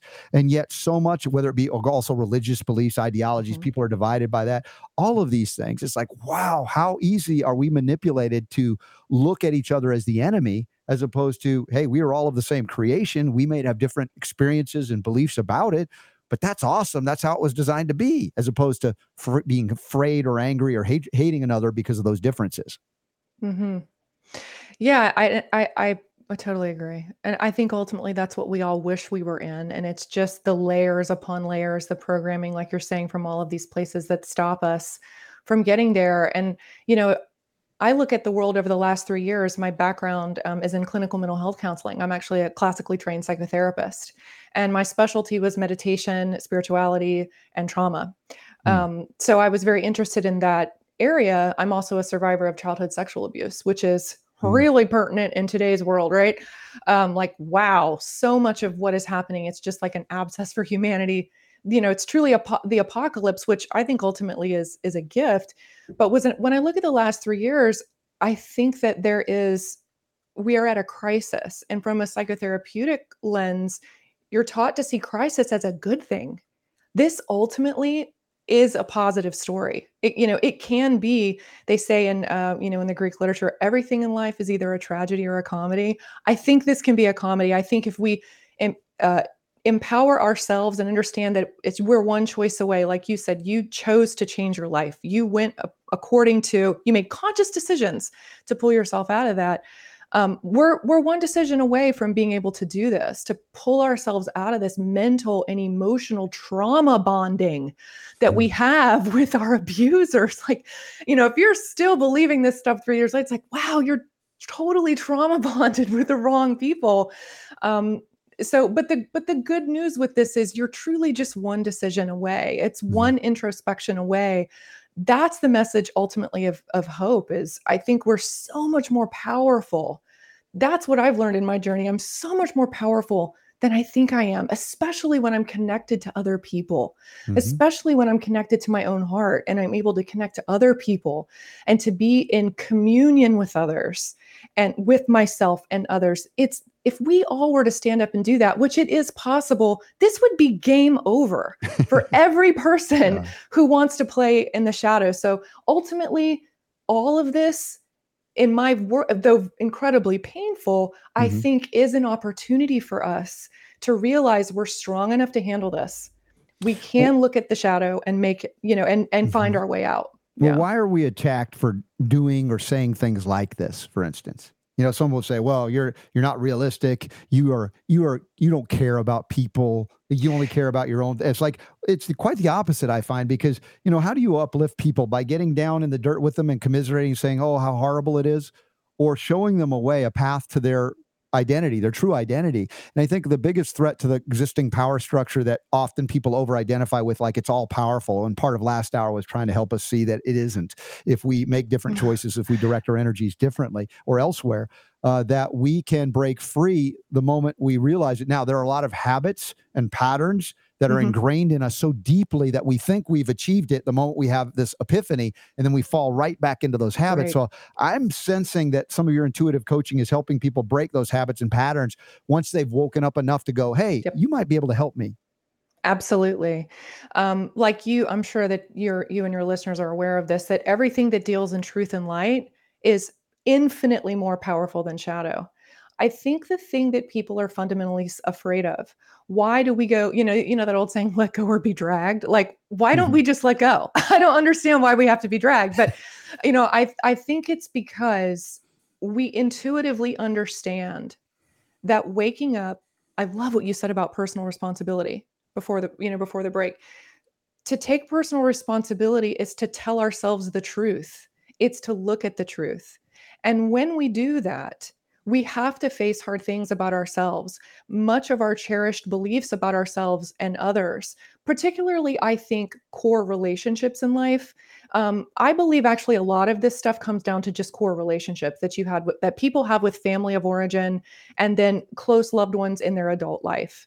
We have a tendency to think it's this big, trauma. Actually, you know what? It's probably your mom and dad maybe some relationships with your siblings if you had them, and then the family you've created. Like, there's not that many people you need to work through. And I know this from my psychotherapy practice. It's actually not that complicated, but it does require us to step into sober truth about what we have done to contribute to the reality that we have created. And we do create our own reality from the perspective of what we choose to, our choices, and what we choose to focus on, and how we use that creative energy. And I think intuition, what it does is it helps you get into relationship with the truth about self, others, in the world from a place of compassion, from a place, that ascended sort of higher self perspective.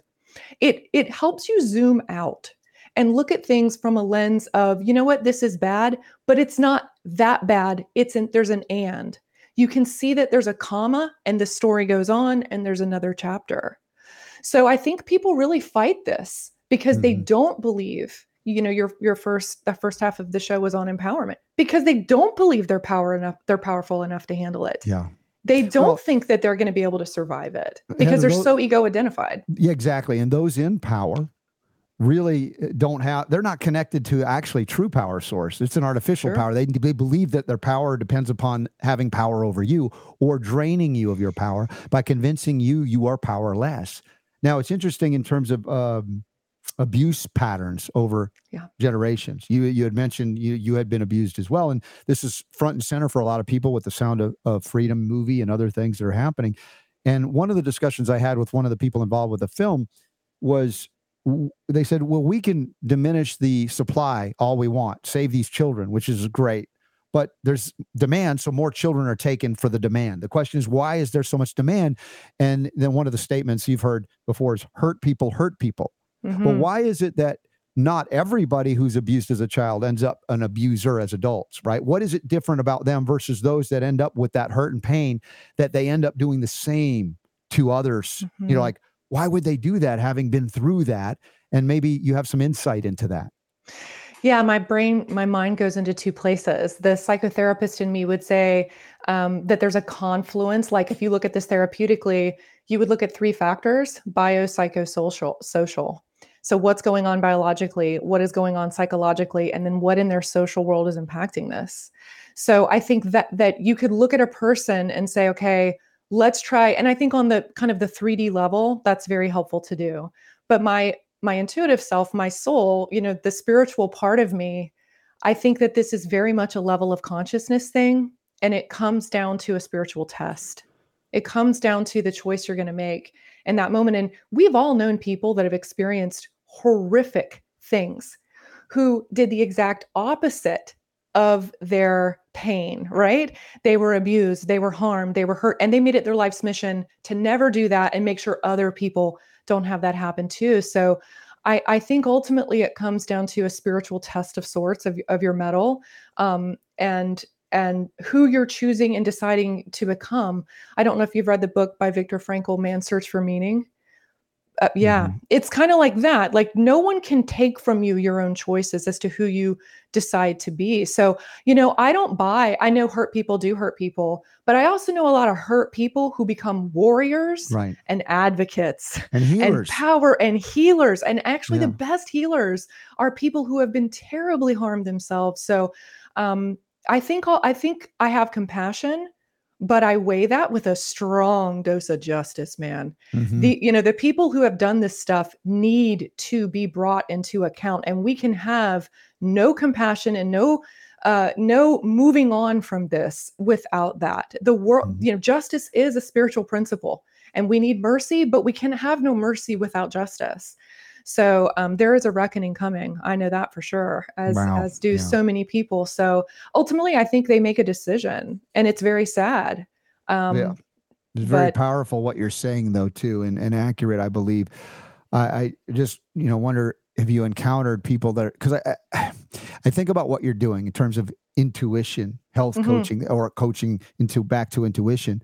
There are so many people that are so injured severely that they can hardly recognize the word intuition, that there's something else that can communicate through all that hurt, that pain, that suffering, and getting there. Again, I know not everybody's there. At the same time, what can you do to meet or respond to their needs, those needs, so that they don't repeat the cycle. Again, this is a big part of the pattern of something that's become, again, a focal point for a lot of people because of things that are happening that it's never happened before in terms of media. And I would love to see fewer and fewer. It'd be nice that no one was ever abused that way. I don't know that this planet will be designed ever for that, but it doesn't mean we can't attempt to reduce that issue, Well, I mean, I think that's where I see, ultimately, I think it's about every person, every human on this planet asking themselves, what is my purpose in this world? I think that each of us are born to contribute to the solution to this. I know for me, mine was to become an educator and to teach people about this inner power that they have. I think of intuition. First of all, intuition isn't what people think it is. People think it's this gut feeling or this kind of loosey-goosey, like emotional thing. It actually isn't at all. It's an inner technology. It is an inner information gathering, analysis, and decoding a language or machine within you. Like, it's an inner technology that does this. So it's a non-logical data gathering system. It works at an energetic level. We know exactly how it works. It works within known. I can actually explain the science behind it, exactly how it works. Like, when people used to look at you and go, you have a sixth sense, and we meant that as a metaphor, we now know you actually do have one. It's a neurological pathway between your heart and your brain. So we all have this ability. And I think that the first step is to help people see that they have a power within them that has been totally offline for our species for a long time. And that if we just pause and say to ourselves, there's more to me. It's like Transformers, right? More than meets the eye. Like, there's more than meets the eye to me. And I'm going to choose to go on a healing journey. I think ultimately, and so what I'm doing in my business is teaching people in my practice, I'm trying to equip an army of individuals who have the skill to hold space for people in session to get the help they need, to get in touch with this part of themselves, figure out who they are, what they want, deprogram. And I think this is the most important piece. We have got to end this whole guru worship thing in the coaching industry, in the spiritual. I don't give, all of these mega church people, look, it's great. You're bringing people back to spirituality, and that's wonderful. But we're jumping out of the frying pan and at best into another frying pan when we make someone else our, the great and holy Oz, right? So I see intuition as your teacher. And actually, the word intuition, when you break it down from its Latin root, it means what the word, like if I say I am an intuitive person, to say that you are an intuitive, actually what that root word, the word means is to say that I am a person who contemplates on the teachings from my inner watcher or guard. So that's what it's to contemplate, to teach, to guard over. This is what the word means. So to be an intuitive is just to say, I am in touch with the God spark inside of my own system, my own inner wisdom that is direct line to source. I don't need anybody. It's a closed loop. And there's 5 steps. I teach a 5-step process. It's called True Intuition, the True Intuition method. And we walk through a 5-step process that helps. I kind of see it like just hit a button, like, let's turn it on. Let's reboot, to try to get your system to turn back on. It's kind of a way to think about it, right? We're so tech, our brains kind of work through tech analogies now. But I think for me, it's about, my purpose is to create an army of healers that can hold space for people to be able to begin this inner work. But beyond that, everybody needs to be walking in their purpose. That's really what's going to do it. We're talking with Heather Alice Shea, and she has a website, Heather Alice Shea, SHEA.com, at Mana Academy or at Mana Academy? At Mana Academy. At Mana Academy. Atman means soul, if I remember correctly. It does. That's why I named it. Yeah, the Atman. It's a fascinating journey that she has been on, and I'm loving that she's here with me today and y'all to talk about this. And this dichotomy of people that are personality worshipped, right? Guru kind of thing. And then we come into the other that you discussed in terms of, I don't need that. But the risk, of course, and I'm certain you're aware of this, is that you go to the other extreme, it would be the worship of the self, right? The ego. And I don't get that. I don't sense that's what you're saying, but I hear that people will hear that. And maybe you can address that issue in terms of the opposite polar extremes of those two descriptions. Sure. So yeah, that's a brilliant catch, actually. Thank you for bringing that up. So they're all false gurus. Your ego is a false god. It's totally the false self. And if you look at it from a psychological perspective, the ego, which we could just say is your personality, actually, that's a great way to think about ego. And by the way, the ego isn't bad. You need to have a healthy ego to survive in this world. And if you look at things like multiple personality disorder, that is actually a fracturing of the ego. So we want a healthy ego, but the ego is just there to help. It's like a tool, just like any other tool. It's there to help you learn about life, and it's there to help you make decisions. So what we see, I think, kind of the shadow side of the spiritual community, maybe, or of the self-help world, the personal growth world, is this, narcissistic navel gazing. Yeah. Where we think that we're focusing on, maybe the spiritual part of us, that soul, that transcendent part. But what we're really doing is obsessing about our ego. Now, I'll kind of, here's one thing to be looking at to know, dang, am I over here navel gazing over my ego? Or am I truly on my spiritual, truly trying to get down to the truth of who Source made me to be in this, the elevated, the higher self version of me.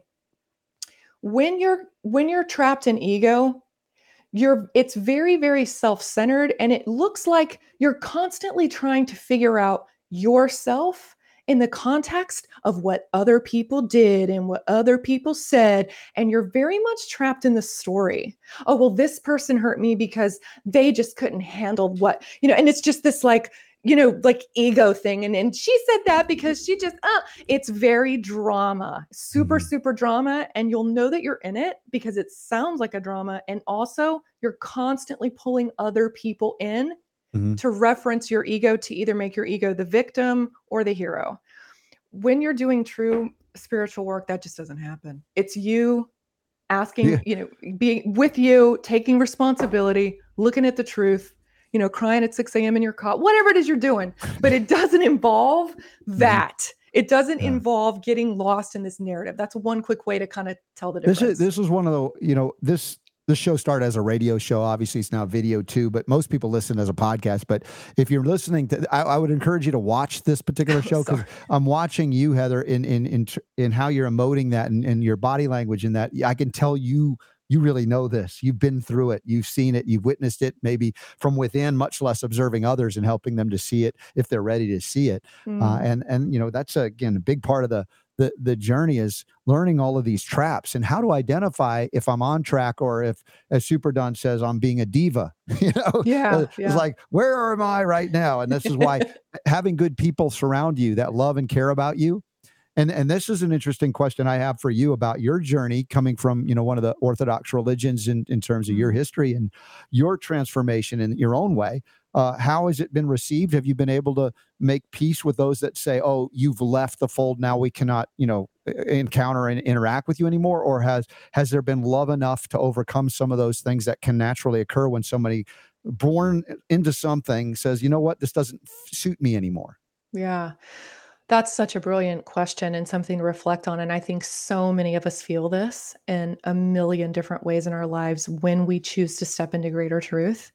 I know our students and our coaches that come through in Atmana, this is one of their biggest hangups in activating their abilities and really returning home. So for me, I grew up in the South. I'm from Florida. On my mother and my father's side, my family settled Florida. They both came here in the early 1800s. Yeah. Don't like I could be like, those. Yeah. Isn't that wild? What part of Florida? Northern Florida. Okay. Like so you were real Southern then. Yeah. Super Southern. Like when I get angry, woo, it comes out, like all the Southern euphemisms. But so I grew up in a very conservative, the Mormon religion, conservative home. My mother is a devout Mormon. So is my big brother. Both two of my brothers served missions. And I grew up on, you get married in the Mormon church or you're not going to heaven. Like, you're just not going to spend eternity with your family. And that really damaged me as a child. And I think it contributed to my medical issues. earlier you were saying emotions become, your emotional state can affect your physical body. And I am 100% convinced that that's why I was sick and almost died in 2012. My body was just breaking down under the weight of it. But so with all of this said, I did have hiccups. It was very hard for, me and some of my family members to come to terms with this. And I finally hit the wall and just had a big blow up with, particularly my big brother, who I love. We're so close now. I mean, you should see us. We're like little 4-year-olds when we hang out. Bubby, sissy, Bubby, sissy. I mean, we're just so close. But yeah, I mean, I had to throw my sword down into the ground and say, this is me. I will not change. And if you want a relationship with me, you're going to respect it. You're going to treat me with respect. And if not, I won't have a relationship with you.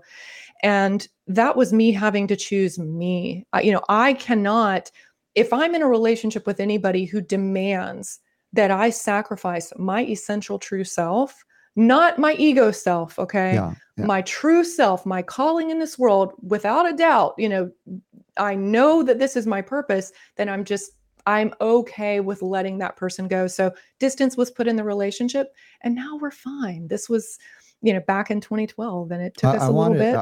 I was hoping to hear that, but I know it's not always that way because some people will choose to shun you. But I think that part of that is what you described not happening, putting that sword in the ground, say, this is who I am now. You'll either respect me or we can't have, a respectful relationship. And you engage in a way that is respectful and loving, but recognize that you don't have to stay with somebody who would rather abuse you because of what you've done to change what their perception of who you should be, as opposed to honoring who you have decided to be in creation. I think that once you honor you, other people have an opportunity to do as well. And when you sit with your loved ones and you're like, please accept me. Well, you're not accepting you. You're not even modeling what it is to accept you.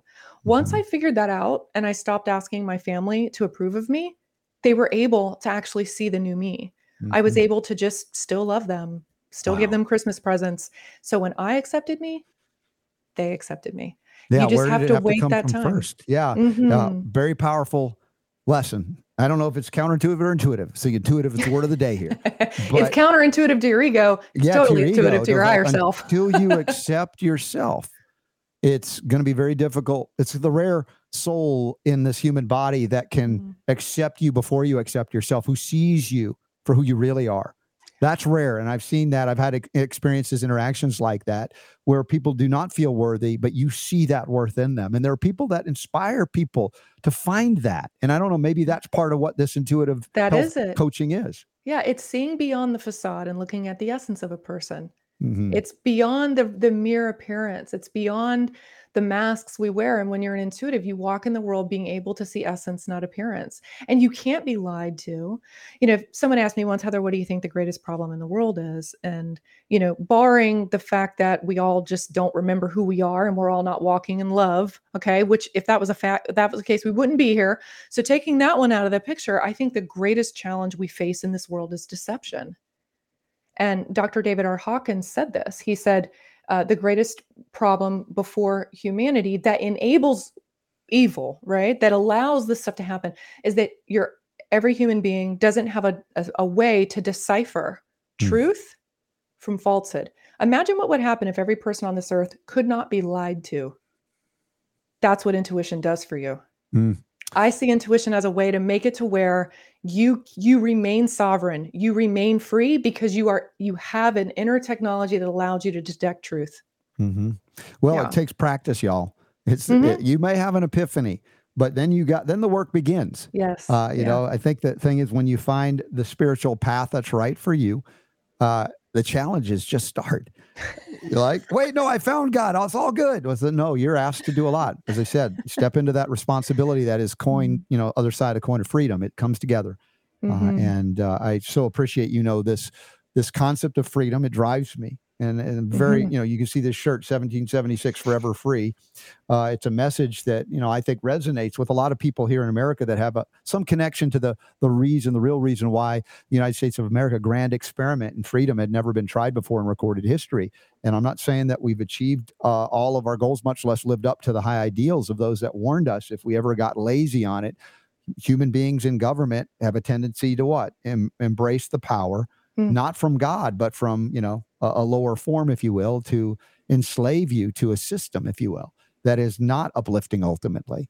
And, we're challenged, I think, in terms of a consciousness, and in various countries of the world have a different state of consciousness. And there's something that fits for everybody. And that's why I think it's also, when we have gone around the world, for those that have said, we are going around the world to save you and make you a democracy, despite our form of government not being a democracy.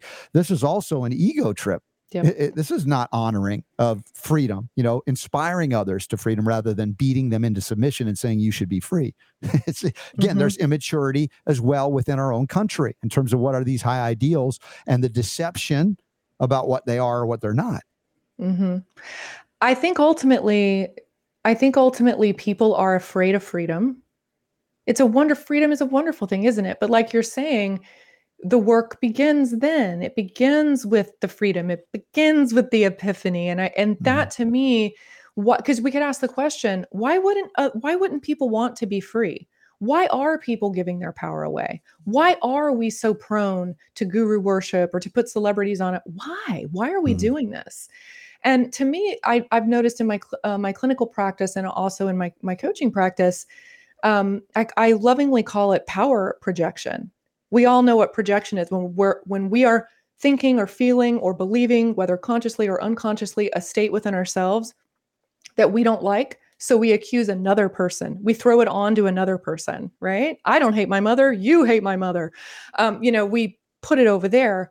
And what I think we're doing with respect to our freedom is we are projecting our own power onto these quote unquote elites. We're giving them our power because we're scared of it. We're scared of our own freedom because the minute we have freedom, guess what? There comes a big old bag of responsibility right there with it. You've got nobody to blame now. It's all your decision. You're either going to fail, you're either going to do the thing so I think that ultimately is what people are afraid of. They're afraid of standing in their own sovereign life and being responsible. There's nobody to blame now. You can't blame it on Fauci. You can't blame it on dad. You can't blame it on mom. You're standing on your own 2 feet. It's you and God. Let's go. Let's go.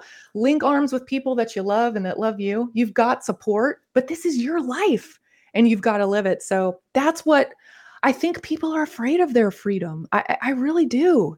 And it's so sad to see it in America because like you, I believe in this country. I believe in the founding principles of this country. It is such a grand experiment, isn't it? And it will be sad if this country falls. It will be such a tragedy, and truly the light in the world will go out. I really believe that if it goes. So, well, that's why I think it's a worthy, let's say, to make the stand. You talk about the sword declaration. This is who I am.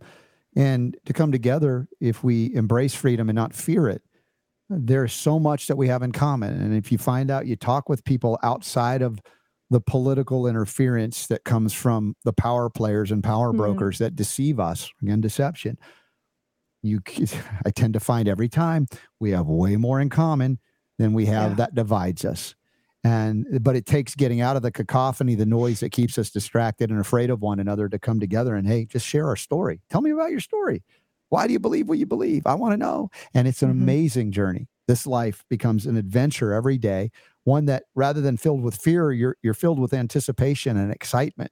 What am I going to learn today? What new adventure am I going to hear about? It's like, whoa, it's going to blow me away. And that's the kind of, again, a different perspective than if we are just feeding off of the trough of what we call the mainstream or legacy media, what it wants us to do, divide us through Hegelian dialectic techniques, etc., and or the noise in social media, which can be used for great good as well as destructive purposes. The fact that we can reach the audience we can. I could only reach a limited audience on radio over the years I was doing the show.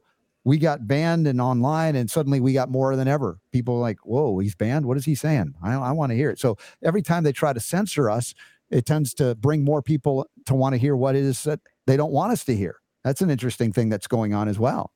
Yeah. I love that you just said that. I was actually thinking about that earlier today, that I don't know if you're noticing this, but I certainly am, that the thing that they're trying to hold down, it's like holding a beach ball underwater in a pool. We had an above ground pool, Yes. such rednecks, but we used to try to like sit on the pool or Yes. sit on the beach ball. There's no way you're going to keep it under. And I noticed that it's like, whatever it is they're trying to hold back, that's the thing that becomes, sent through the megaphone. Yeah. So there really is, it's such a wild time. And I think especially even for our age group, people who are sort of Gen Xers, and older, because we can remember a world without all this technology. Yeah. And now, like you're saying, radio was the only way to get it out. Now, ignorance is a choice. And this is where my Southern kind of, no excuses roots come in. Like, you've got no excuse, man. I don't want to hear it. You got 24 hours in the day, just like everybody else. Get your butt in gear and do the work, dude. It's like, oh, it's hard. Yeah, I know it's hard for all of us. Okay. I'm tired too. So the faster we all get started doing it, the better off we're going to be. But there really is no excuse. It's out there. And it's just a matter of having the courage to see it and then ask yourself, how do I want to be a part of the solution? It really is that simple. Well, bless your heart. No, that's, what happens when they're saying that, what they mean. That's the Southern FU. Bless your heart. Right. Oh my gosh. I love it. I'm an adopted Southerner, or let's say reborn Southerner, because I was a New Yorker when I was a kid, moved to Florida, South Florida, then where the New Yorkers went, and then went to Georgia for 30 years. And I feel Southern in my heart. Oh, you're totally Southern. Yeah. And that's what I've adopted. So I appreciate you and so much what you're bringing. And it was such an exciting time to connect with you. Do you have any events out? Because we've got the Red Pill Expo coming up in Des Moines, Iowa. We've got, events in Phoenix, got events in Houston, got events in Chicago, the great Health Freedom Expo. Man, there's so much going on. We have the upcoming events tab. If you ever make it to these events, or if you have your own, please let us know. Yeah, most of my events are still online. Everybody, I try to be as open and available to everybody, because what I do is so niche. And it's not every day you meet somebody that trains people to be intuitive life coaches.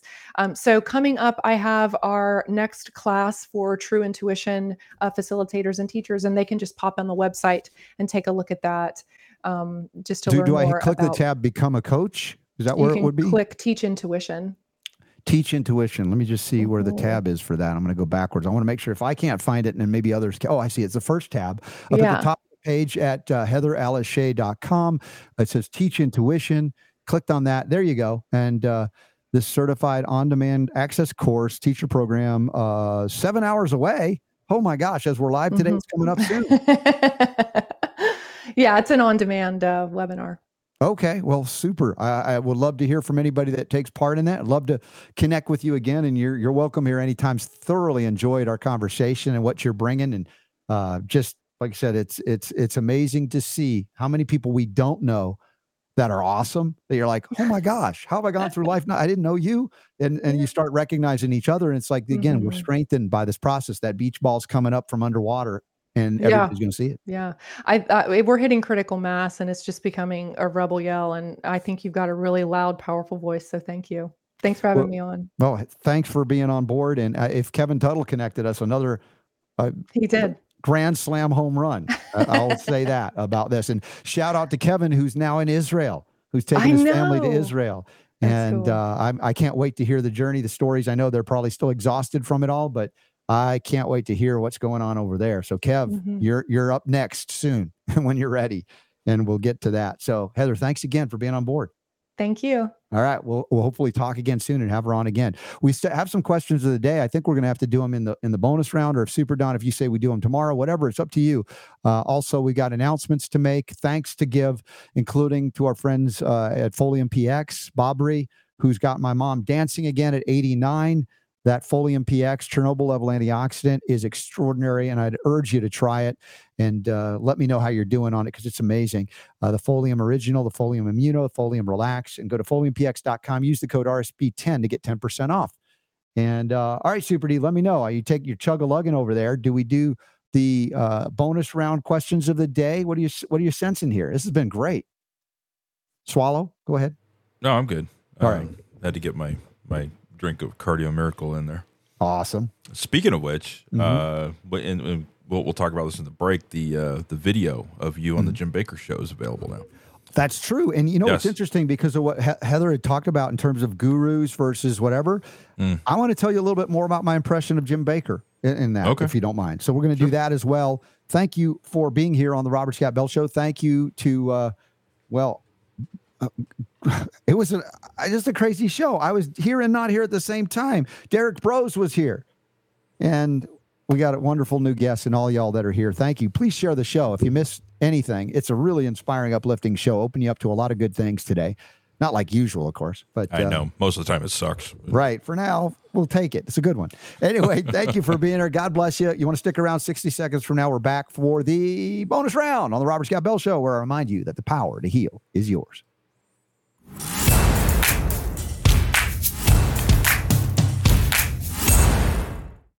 Dude. All right, here we are. But that video you just played was glitchy. Was it in your computer or was it up on? It was glitchy. It kind of paused. At least for me, it stopped. Like it would, the audio would, and it would freeze, and then it would come back. Oh, you know, it's how many times do I have to say it at this point, right? Yeah. Restream, unfortunately, I don't know. It's what I've noticed that is in the broadcast. I think it freezes for us, but it continues to actually play broadcast. Outside of that. Okay. Fortunately, it's something that I cut out on the podcast anyway, so it's at least the podcast people. You don't even know what we're talking about, but I don't know. We got to make the switch, dude. We got to make the switch to the other. How busy are we that I can't make the switch? I know we've been talking about this for like a month now. Gosh, every time we have good intentions, we really mean to. We'll do it tomorrow. No, actually, we won't. So. Yeah, I know. It's crazy. Anyway, so Jim Baker. You were on the Jim Baker show. Now, I have not been able to figure out a way to be able to download this yet. Okay. You know me, I will try and find a way, but so you can't hear this. That's where we were. We so the Southern Ozarks or something. It's a beautiful place. There we are. It's an amazing set that they have. It's full on, top of the line kind of TV production value, as you can see that. There's you. And they always insist on calling me doctor. And I'm like, dude, I'm a homeopath, but I don't like the word doctor because of what it connotates or connotes. Or what do they say about third degree cause of death? But whatever. I mean, I take it in the spirit with which teacher, healer. Yeah. Okay. I get it. But anyway, so we had a great discussion on Cardio Miracle, but nitric oxide, different things. And I think it's going to help. I know it's going to help a lot of people. Heck yeah. It helps you, Super Don. It helps your family. It helps my family. It definitely helps my mom too. So definitely that's awesome. So check that out. So the link now, it doesn't have a direct, it just has a link to the watch page on Jim Baker Show. So that's going to change. Yeah. Well, you can also go to the main website. It's just Jim Baker Show, Baker's BAKKER .com. Right. And you can look at recent episodes and it'll come up on the list there and it'll show John, Mr. Cardio Miracle Man. Yes. Yeah. So anyway, so what was you were going to say about the Jim Baker Show experience? Right. Well, think about we grew up in the era of televangelism. There were a lot of and they were easy to make fun of. I remember Robin Williams would do great things about it. Some of those televangelists, there was one that I that was really entertaining, and I want to say his name was Robert. Was it Tipton or something? The dude, I'll see if I can find a video so I can show you what I'm talking about. But yeah, some of them were just way over the top. I mean, it was the performance side of it. It was so obviously ridiculous.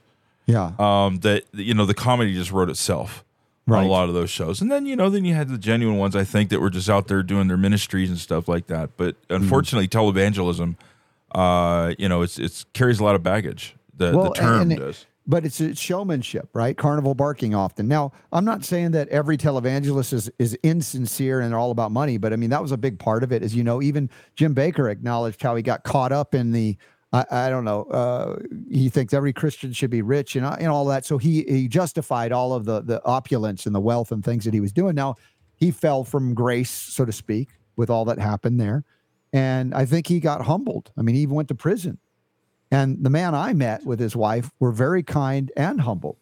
And the people he was surrounded with a number of people, kids he had adopted that are now grown up and adults and helping him with the ministry and doing amazing things, including Mondo, which we'll get on the show. Great guy. And he's been you want to talk about a gangbanger and what he's been through in his life. These are people who have lived and really lived and learned hard lessons. And so what I met was a really kind man, a loving man that I perceived was not in it to spotlight himself. If he was ever led by ego, I didn't sense it in this meeting and on this show that he's doing through his ministries now. And there was a lot of acceptance and not judgment that I perceived from the people, because the people that he's surrounded with now have been down in the gutter, have been down in the dumps. And when you've been down there, it's a lot harder for you to be judgy about other people that have made poor choices or suffering. And so I sensed a genuine shift in my experience there, that they were open, they were welcoming, they were accepting. Again, I'm not talking about accepting evil. That's not what I'm saying. But I mean, people have different perspectives on God and the Bible, and they were just the kindest and it's different than what you would expect from some of these evangelical type of Christian networks or whatever. So I'm just saying my experience was very positive. The atmosphere was great. The people were nice. And I don't know. I didn't know. I sort of thought it might be like that because of what Jim Bakker had been through. And we hadn't thought about Jim Bakker in years, only knew about the scandals and everything. I've seen the movie about him and Tammy Faye and what he went through and all. But I think he was humbled by the experience and was very sincere. All right. So that's what I wanted to share with you about. There was Ernest Ainsley, or who is that Chris is putting in there? Who's that guy in our personal chat room, not private chat room, our Robert Scott Bell Show chat room? Oh, I'm not on that page. Oh, televangelist song Hu Baba Kanda. I don't know who that. Oh, Robert Tilton. Robert Tilton was his name, and he would go. He'd have these expressions. He was very like animate and stuff like that. Mm-hmm. And the way I found out about this guy this is years ago. Somebody put together a series of videos. It was called The Farting Preacher. And they managed to take these scenes of Robert Tilton doing his thing, and they inserted these fart sounds into like these perfect spots in what he was doing. It's very juvenile, but it's extremely funny. I mean, okay. like pee your pants funny as you're watching this thing. So gotcha. But yeah, Robert Tilton was one of those. Peter Popoff was another one that a lot of people are very critical of. Mm-hmm. Where it was just like, send me money, send me money, send me money, send me money. Right, I need more money. If you send me money, God will give you money. Yeah. Type thing. And it was just, yeah.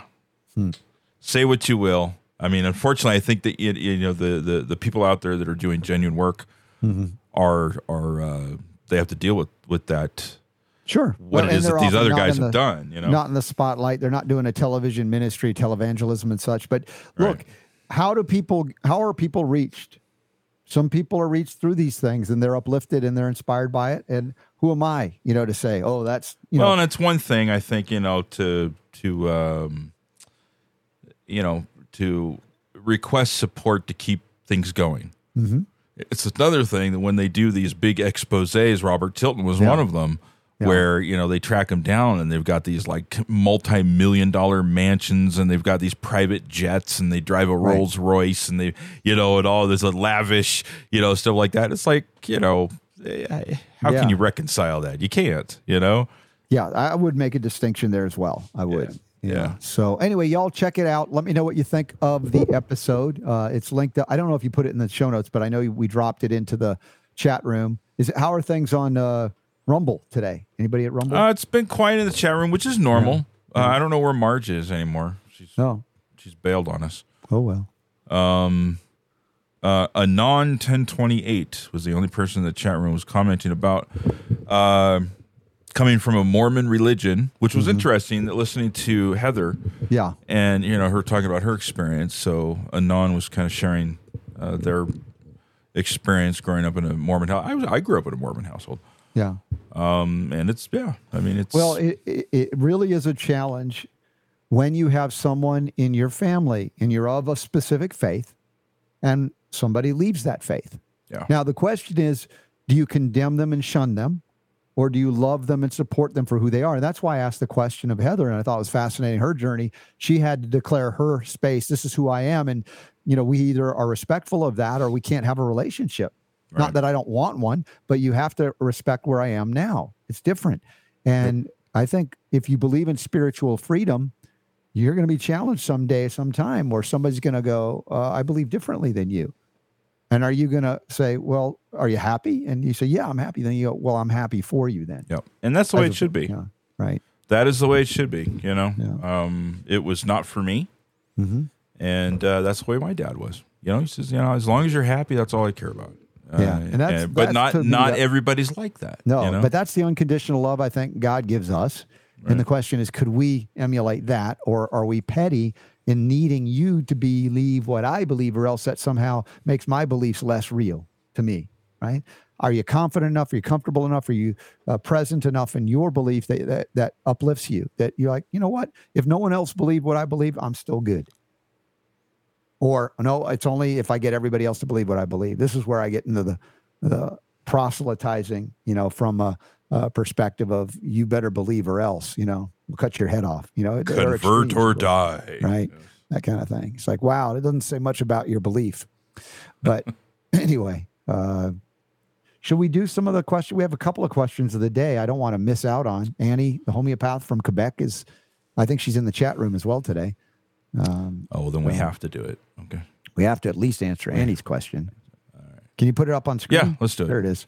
Hi, Robert. I'm trying to help a patient to find a good clinic to treat a prostate cancer, stage 2. There used to be a nice list on the Bollinger website, but I can't find it anymore. My patient is looking for a clinic in the USA, cause, of course, there's nothing of that kind in our precious Canada. Yes, Quebec. Why don't you guys leave Canada? Can't you do that? Secede? Be a French country? You certainly have some clinics that come to mind quickly, whom I could contact for him and expose his case and ask for more info. He's already in good health. He's already taking many good supplements. I'm following him for many years in homeopathy too, but there are things we can't do here. Thanks for your help. My best regards to you and Super D. Your fan from Quebec, Annie the homeopath. All right. Well, I don't know. I mean, this is me, Super Don, responding to someone like in that shape, what they call stage 2, and doing a lot of good things. And what is it? It's stage 2. Stage 4 is the one that's like the worst, right? Right. Typically, yeah. But I look at these stages and I'm saying, you're in good health. Annie, you say he's in good health and he's doing a lot of good things. I guess, what is it that he doesn't have access to that he wants to do? Because to combat something called prostate cancer is not really that difficult overall, but it's a slow-moving cancer. So slow, in fact, that they have found that people that do nothing end up dying of old age more than, quote-unquote, prostate cancer. Now, does that mean ignore it? No, not necessarily. But it does mean, as I acknowledge, and Chris Barr before me, not a doc, had talked about, that primary issue in prostate cancer is selenium deficiency more than anything else. And I'm not saying it's the only thing, but good Lord, if your patient is not on selenium from 100% whole food source, and I recommend still I utilize Innate Response from Jonathan at choosetobehealthy.com, or he also has the food research brand, and Sherry Neal is saying they're getting good results with that, so I wouldn't dispute it. But I would do not, like for me, my goal every day, and I don't get there every day, is 450 micrograms, because I'm doing 50 microgram tablets of the Innate Response three times a day. But typically, I'm honest with you, I only get it twice a day. So I'm typically getting 300 micrograms of 100% whole food selenium in me every day. Now, I'm not, to my knowledge, dealing with any cancer, prostate or otherwise. But if I was in a situation like your friend or your patient there, I would be doing 4 tablets, which is 200 micrograms, at least 4 times a day, maybe 5 times a day, getting to 800 to 1,000 micrograms. This is me, and I know there are still medical doctors out there that are freaking out when I say 800, 1,000 micrograms, 1,200 micrograms, which, I've worked with cancer patients before, and we've never reached selenotoxicity in using 100% whole food form. Yet a lot of doctors freak out if you take more than 200 micrograms a day, because they are looking at the science that was done on the wrong form of, in this case, selenium, many decades ago, and not acknowledging the distinct difference between 100% whole food forms of these minerals and the synthetic or even amino acid chelate type things that they try to mimic nature, but are not the same. So I will say that. Now, all right, Annie, let's say he wants to see a clinic in the United States. There are clinics that can do some basic things in a situation like this. This is not seemingly a life or death crisis. Whether you go down to the Gerson Clinic in San Diego, or what's the one in West Palm Beach, Florida, outside of West Palm? That is, I'm drawing a blank and I shouldn't. If anybody out there know what I'm talking about, gosh, I've been there. I've lectured there. We've had people talk about going there. It is it'll come back to me. Super Don, you're the harder you think. No, I'm not going to know what you're talking about. But somebody will have it in the chat. The harder you think about it, the further it runs away from you. So. Let's see. What is the name of the okay. Chris, balanced hormones with DIM for prostate and other hormonally implicated cancers. Another thing, years ago, I interviewed Dr. Isaac Elias. He used modified citrus pectin, MCP, for prostate and breast cancer. So that's another option. And you, as a homeopath, Annie, you can use, of course, Sabal, which is homeopathic form of saw palmetto, which is commonly used. Pygeum is something from Africa, an African plant that has been used that way as well. But selenium, to me, is number one on the list, along with homeopathic remedies for detoxification, the terrain, right? Making sure his diet is clean, avoiding glyphosate, obviously, things like that. And he says, okay, that's a good start for selenium. Have to look with him if he's taking some. So, yeah, that's why I said, as you do this, you will see a tremendous improvement over time. If you're looking at the prostate test, which is not really a PSA, prostate-specific antigen, it's not actually specific because women can test on that test too, and they don't have a prostate. But the idea is if you have a high score. Well, now wait a minute. What? Diversity. Come on now. Women can have a prostate. Women don't have. Women don't have prostates.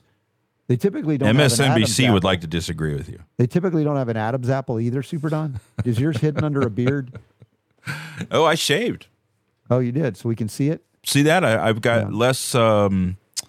I don't know, what would you say, Grizzly Adams going on? Yes, today? yes, right. Yes. And Caitlyn Jenner does have an Adam's apple because Caitlyn Jenner is not a woman. Excuse me, I need to go have a Bud Light. I'm just saying, he's a man who's had surgery and is on hormone therapy. So, yes. But if I go to the spiritual, I would say soul has no gender. Soul, is the combination of both the male and female. And as I've said, we all have male and female characteristics, or masculine and feminine, maybe more accurately. But please don't abuse children with these synthetic hormones or blockers and or butchering them with surgery. At least let them reach the age of majority where they can make a better informed decision. But as we've heard from like Scott Nugent, even as adults, make a decision like that is irreversible. There are a lot of people that are suffering in such pain because of those things that, I think Caitlyn Jenner may be the exception to the rule. I don't know if has she had the surgery to remove everything? I don't know that. I don't want to know. I don't want to know either. Really. I'm good. I'm good. Yeah. It's all good. So Annie, the homeopath. Yeah, he's already having I figured you got him on some good homeopathic remedies, Annie. I would just say if they follow him with the PSA, if he increases his selenium level significantly, that PSA number will drop and it won't be an issue. He may not need to see or go anywhere, even to America. But please make sure he's on organic, clean, quality foods. That's right. All right. Yeah. Second question. Yeah. Oh, we have a second question. That's right. We do. Questions of the day in the bonus round. Hello, RSB and Don. Please tell me what you would do for sudden swelling in facial area. I've had it twice, and it was termed angioedema. Cause unknown. Half of my face and lips swelled grotesquely. Yikes. I ended up in the ER and was given an EpiPen, or Epi, whatever, because I was panicked. Can I keep something with me if it should happen again? Please say it slowly if it's homeopathic. Their spelling is killer. Thank you so much. I think that one of the remedies is easy to remember in such circumstances, Super Don. Do you know what it might be? You're afraid of these little critters if they come outside and pollinate, but they're so helpful. And Do you take their venom and convert it into homeopathy? Homeopathic bee venom? Yes. What is that? Starts with an A. It's only 4 letters. It's the easiest Latin name ever. Well, usually a 4-letter word that I use when I see a bee. No, not that. Well, if it had to start with an A, it would be I guess. But I don't know. What is Apis. it? Apis. Okay. Apis mellifica. Right. Apis. So that would be one thing. Histaminum is another one. When you talk about histamine, you can take a homeopathic form of histaminum if it's a histamine reaction. That could be something that could reduce that response. I would say having enough copper. It might not be cuprum metallicum indicated as a homeopathic, but copper, the hydrosol, like this bioactive copper hydrosol, could help because that will address inflammation and cytokine storming, like that can happen in that case. Formica rufa, if it's related to ant sting, formic acid is another consideration there. And I guess the question was, it preceded by a punch to the face or not? I don't think so. That would be a critical detail there that was missed. Right, it was missing in there. I don't anticipate that that's the case, but I'm just saying my face suddenly swelled up. What happened? All joking aside, that's a horrible thing to experience, I'm sure. So, and for them to say the cause unknown, I'm sorry, your face just swelled up. We have no idea why. Here's my shoulders getting better. Oh, look at that. Silver gel on it. Oh, look at that. You gonna pick the scabs like when you were a little kid? No, I don't. But the thing is, wearing the sleeve on it, it bothers it because it's kind of roughs against it, and I don't want it to come off before it's ready to come off. But I'm putting the silver gel on it and stuff, and it's going great. It's recovering fast. Yeah.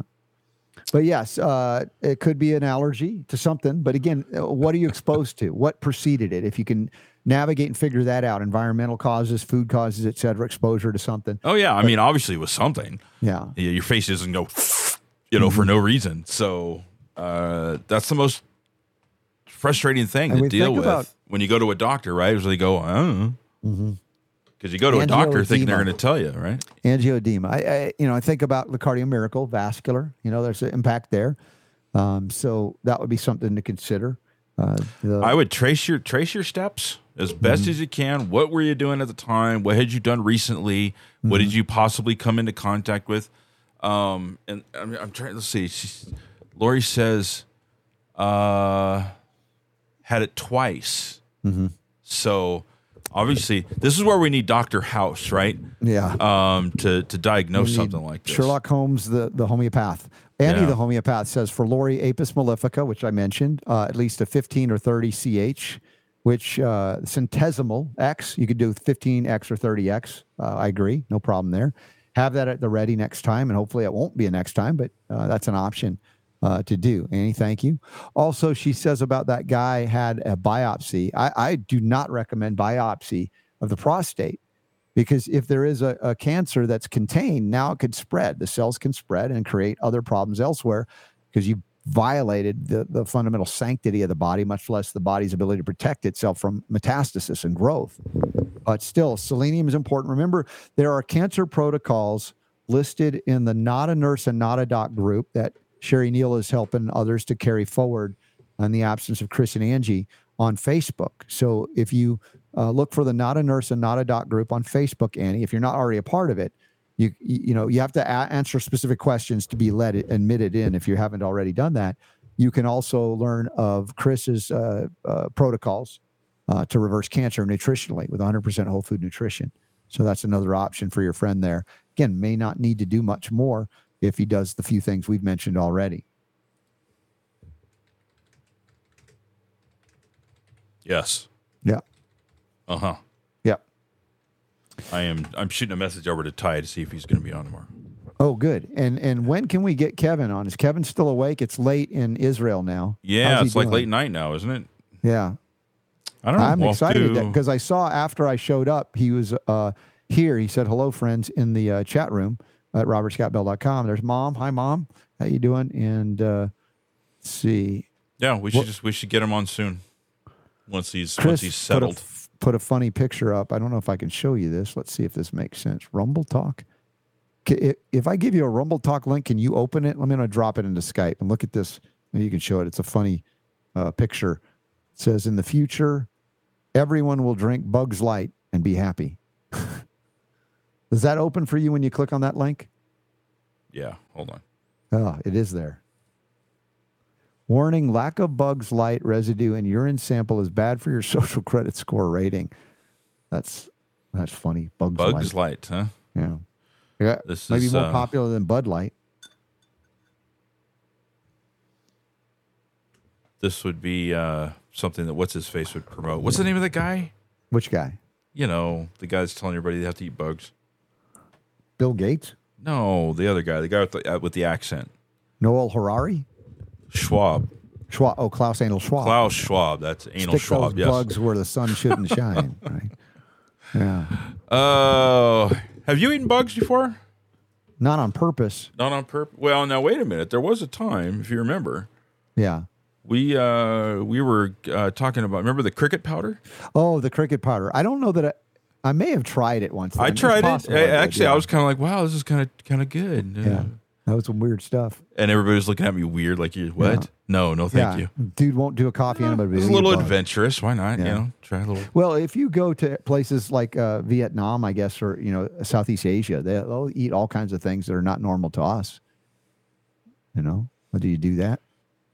Of course, they come over here and we show them a Twinkie, and they're like, Yeah, well, they should. "You guys eat that stuff?" Yeah, it's probably maybe more dangerous than the bugs. Yeah, arguably.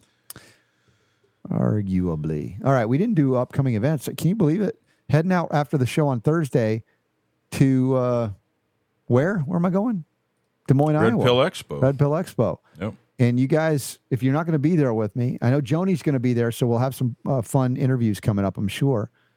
But you can stream it live too. But buy your tickets, click on the link at robertscottbell.com in the upcoming events tab, and you can see all of those wonderful things you can tap into, including the relaxed far infrared saunas and 10% off. $100 off with the RSB code. $100 off. Yeah. $100, and that's I have the upgraded one, which is you can see behind me on my left. Actually you can't right now. I'm not on screen. There it is. That's the relaxed sauna. The black one is sort of an upgrade if you want, but the other's the silver one. They're all just as good. But you can get $100 off. Scroll down, go to the Cancer Control Society's 48th annual convention, Labor Day weekend, Glendale Hilton Hotel, Glendale, LA, California. Biomed Expo, September 14th through 17th, Las Vegas, Nevada. It's coming up before we know it. There's the look at cool new and updated banner right there. That's a nice promo, huh? Go to biomedexpo to get tickets.com. biomedexpo.com to get tickets. Then we have the 10th annual. This is the anniversary of Healing Strong. Houston, Texas, September 29th, 30th. And I'll be there presenting as well. We have two options in early October. 6th through the 8th in Pittsburgh, PA, Nutritional Frontiers Professional Training Event. Get your tickets now. And the 8th annual Your Health Freedom Gala and Symposium. And that includes Dr. Pierre Corey and more. And I'll be speaking there with Jared St. Clair of Vitality Radio, Vitality Nutrition. Good guy. So we're going to have some fun at that one. Then we have the granddaddy of them all, the Health Freedom Expo, October 14th through 15th, 12th, 13th, 14th, 15th. If you're going to the Trinity Live event for Trinity graduates and students and other healthcare providers, check it out at trinityschool.org or trinityhealthfreedomexpo.com. And look at this. This is a beautiful flyer as well that the Warners have put on. Looks like Kevin Sorbo is scheduled, Robert F. Kennedy Jr. I'll be there. Judy Mikovits will be there, Dr. David Brownstein, and Dr. John Witcher, and Dr. What do we got? Jack Wolfson and his wife. So, there's Kimberly Overton as well. What a crowd, man. What an audience. This is going to be great. And that's happening November 3rd, 4th, and 5th, Phoenix, Scottsdale, Arizona. I hope to see y'all there at that event. That's going to be fun. Then we have our first event in the new year, Autism Health Summit, and that's in February over Groundhog Day, 2nd and 3rd. And that's thanks to our friend Tracy Slepcevic, the Warrior Mom. And it looks like Del Bigtree will be there, Dr. Andy Wakefield, James Lyons Wilder. It's going to be, it's going to be a reunion. Dr. Brian Hooker, who's just coming, he's coming out with a book. I just saw something we got to get today. him out. Vax versus non-vax or something? Yeah, Vax. With Bobby unvax, Kennedy. like yeah. Dude, there's some good stuff happening. There is. Yep. So please say thanks to those who support our message of health, freedom, and healing liberty, including Nutritional Frontiers, where you can get muscles like mine or bigger with super creatine, the formula that I'm utilizing now. And I've been able to put on some serious muscle weight, even without massive bodybuilding, right? I do a lot of high intensity training, with a little bit of weight, but not much. And it's really made a difference. Super creatine. And it's on sale this month. RSB 15, get an additional 15% off. Use that code to double dip at nutritionalfrontiers.com. And what I need to be taking a lot more of today, it's been a stressful day, lots going on, is the certified organic U.S. grown CBD hemp. And I'm taking some mint flavored one, cbdnf.com. That's also Nutritional Frontiers, RSB 15% off. That's good. All right. Any questions or comments going on? One other thing, got a new event that's coming up that you won't be there. It's not an upcoming event for you. Okay. But I'm going to be sending an email out on this, and we just started promoting this. It's called Healing for the Ages, and this is going to have Brian Artis, Ed Group, Henry Ely, yeah. and I can't remember her first name, Schmidt, coming up in September, I believe it is. There it is, September 8th and 8th and 9th. Okay, there's a lot Yes. going on. So use the VIP promo code BELL to get $10 off your registration. This is in the BELL. show notes. If you check out Okay. today's show notes, and I'll have an email going out for this. Sweet. Thanks for doing that. Yep. Yeah, go ahead and put that up there. I want people to go to that too. Yeah, in fact, I was thinking we could get Brian Artis back on the show to talk about it. For sure. Yeah. Would be There's a lot of good. folks I want. So what did you think of today's show? We did some was pretty good. intense topics. It was good. Yeah, and everybody thought it was live until you messed it up and told them. I like telling people It was about our seamless. secrets. It was perfect. It's kind of cool to know how good you are to do that. Well, it's a team effort, Yeah. but it worked. All right. Because I was sweating a little bit this morning because I wasn't sure. I was like, was he going to connect? And I was like, well, what if he doesn't? Then what are we going to do? Did you tell Jonathan? Did you tell Jonathan Emord for Thursday? No, I did not. Because I'm looking at, we got Dr. James Johnston to pre-record that morning, but that's the slot. It's just for the first. Jonathan Oh, Emord. you're right. 100%. So James is could correct. go live in the afternoon. We need to really make that correction. I just Yep, noticed that right now. Good catch. And then afterwards, we head out to Boise. No, not to Boise. I'm sorry. I had to do another training there. Des Moines. Oh, good Lord. I got a 5 o'clock training on copper today after the show. Man, this is a busy day. Wow.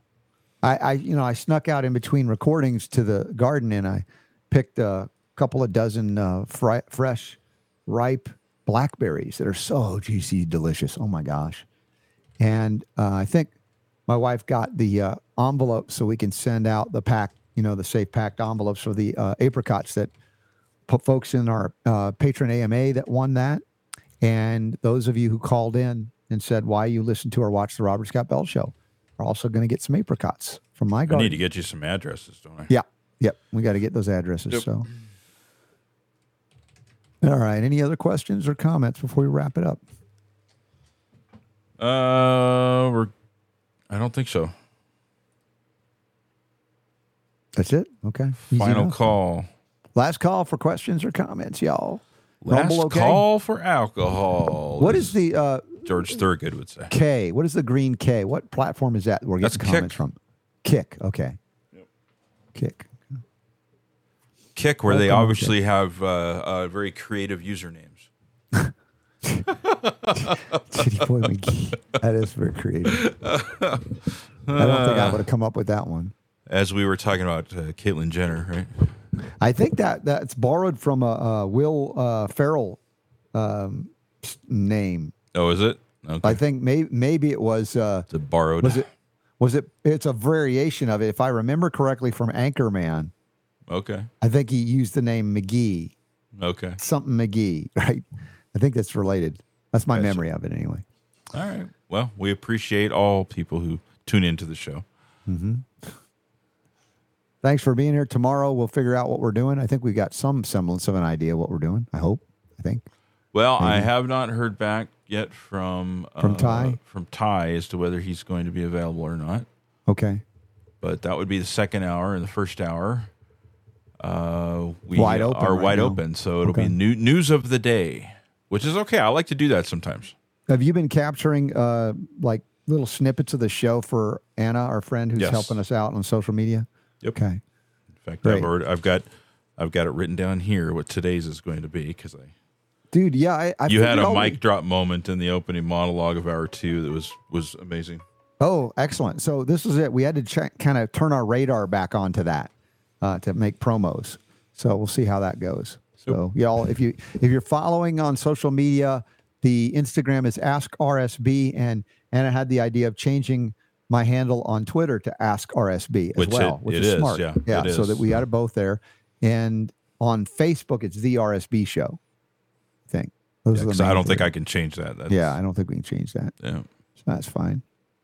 Dude, good show, good guest. Thank you, Kevin. If you're awake still, can't wait to hear from you, see what's going on, and have you share some amazing stories and adventures. So, and thank you to Heather Alice Shea for being on board. She was great. Yeah, she was great. Grand slam home run of an interview. I loved what she was doing. And Derrick Broze, the only thing I wish it was better audio. He had some internet issues, but still the content was really valuable. And I really appreciate what Derrick's been doing for years now. And maybe I can hit that Mexico thing in January. That'd be cool. He kind of said maybe you could speak at that. Like, wow, that'd be awesome. Mm-hmm. So these are the considerations as we move forward to other events. This would be a first for the show. Yeah, I do broadcast from Mexico. From Mexico. That's right. Say it right. Mexico. Mexico. I'm not Mexican, so I'll say it in English. Mexico. But you like Mexican food. I do like Mexican food, not as much as I like Italian food. You just don't like their hot plates. I snorted. We'll save that for another time. Made me laugh. Yes. Made myself laugh. That's bad.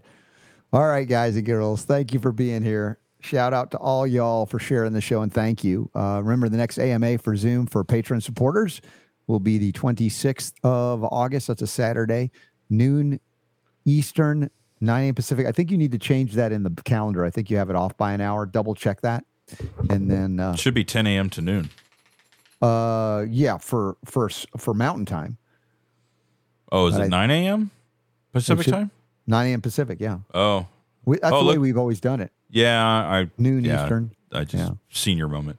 Ty just confirmed for tomorrow, so we've got Ty Bolton. Oh, dude, it'll be a reunion. We haven't had Ty on for a while, and it was like 5 years ago, right about now. I just passed through Ty's place heading west from Florida as we were moving out west. Yeah, cool. 5 years, dude. Isn't that crazy? It's crazy. Time flies. How did that happen? I know. So we were on our way across country with the kids when they weren't as grown up and the cat, and we made it.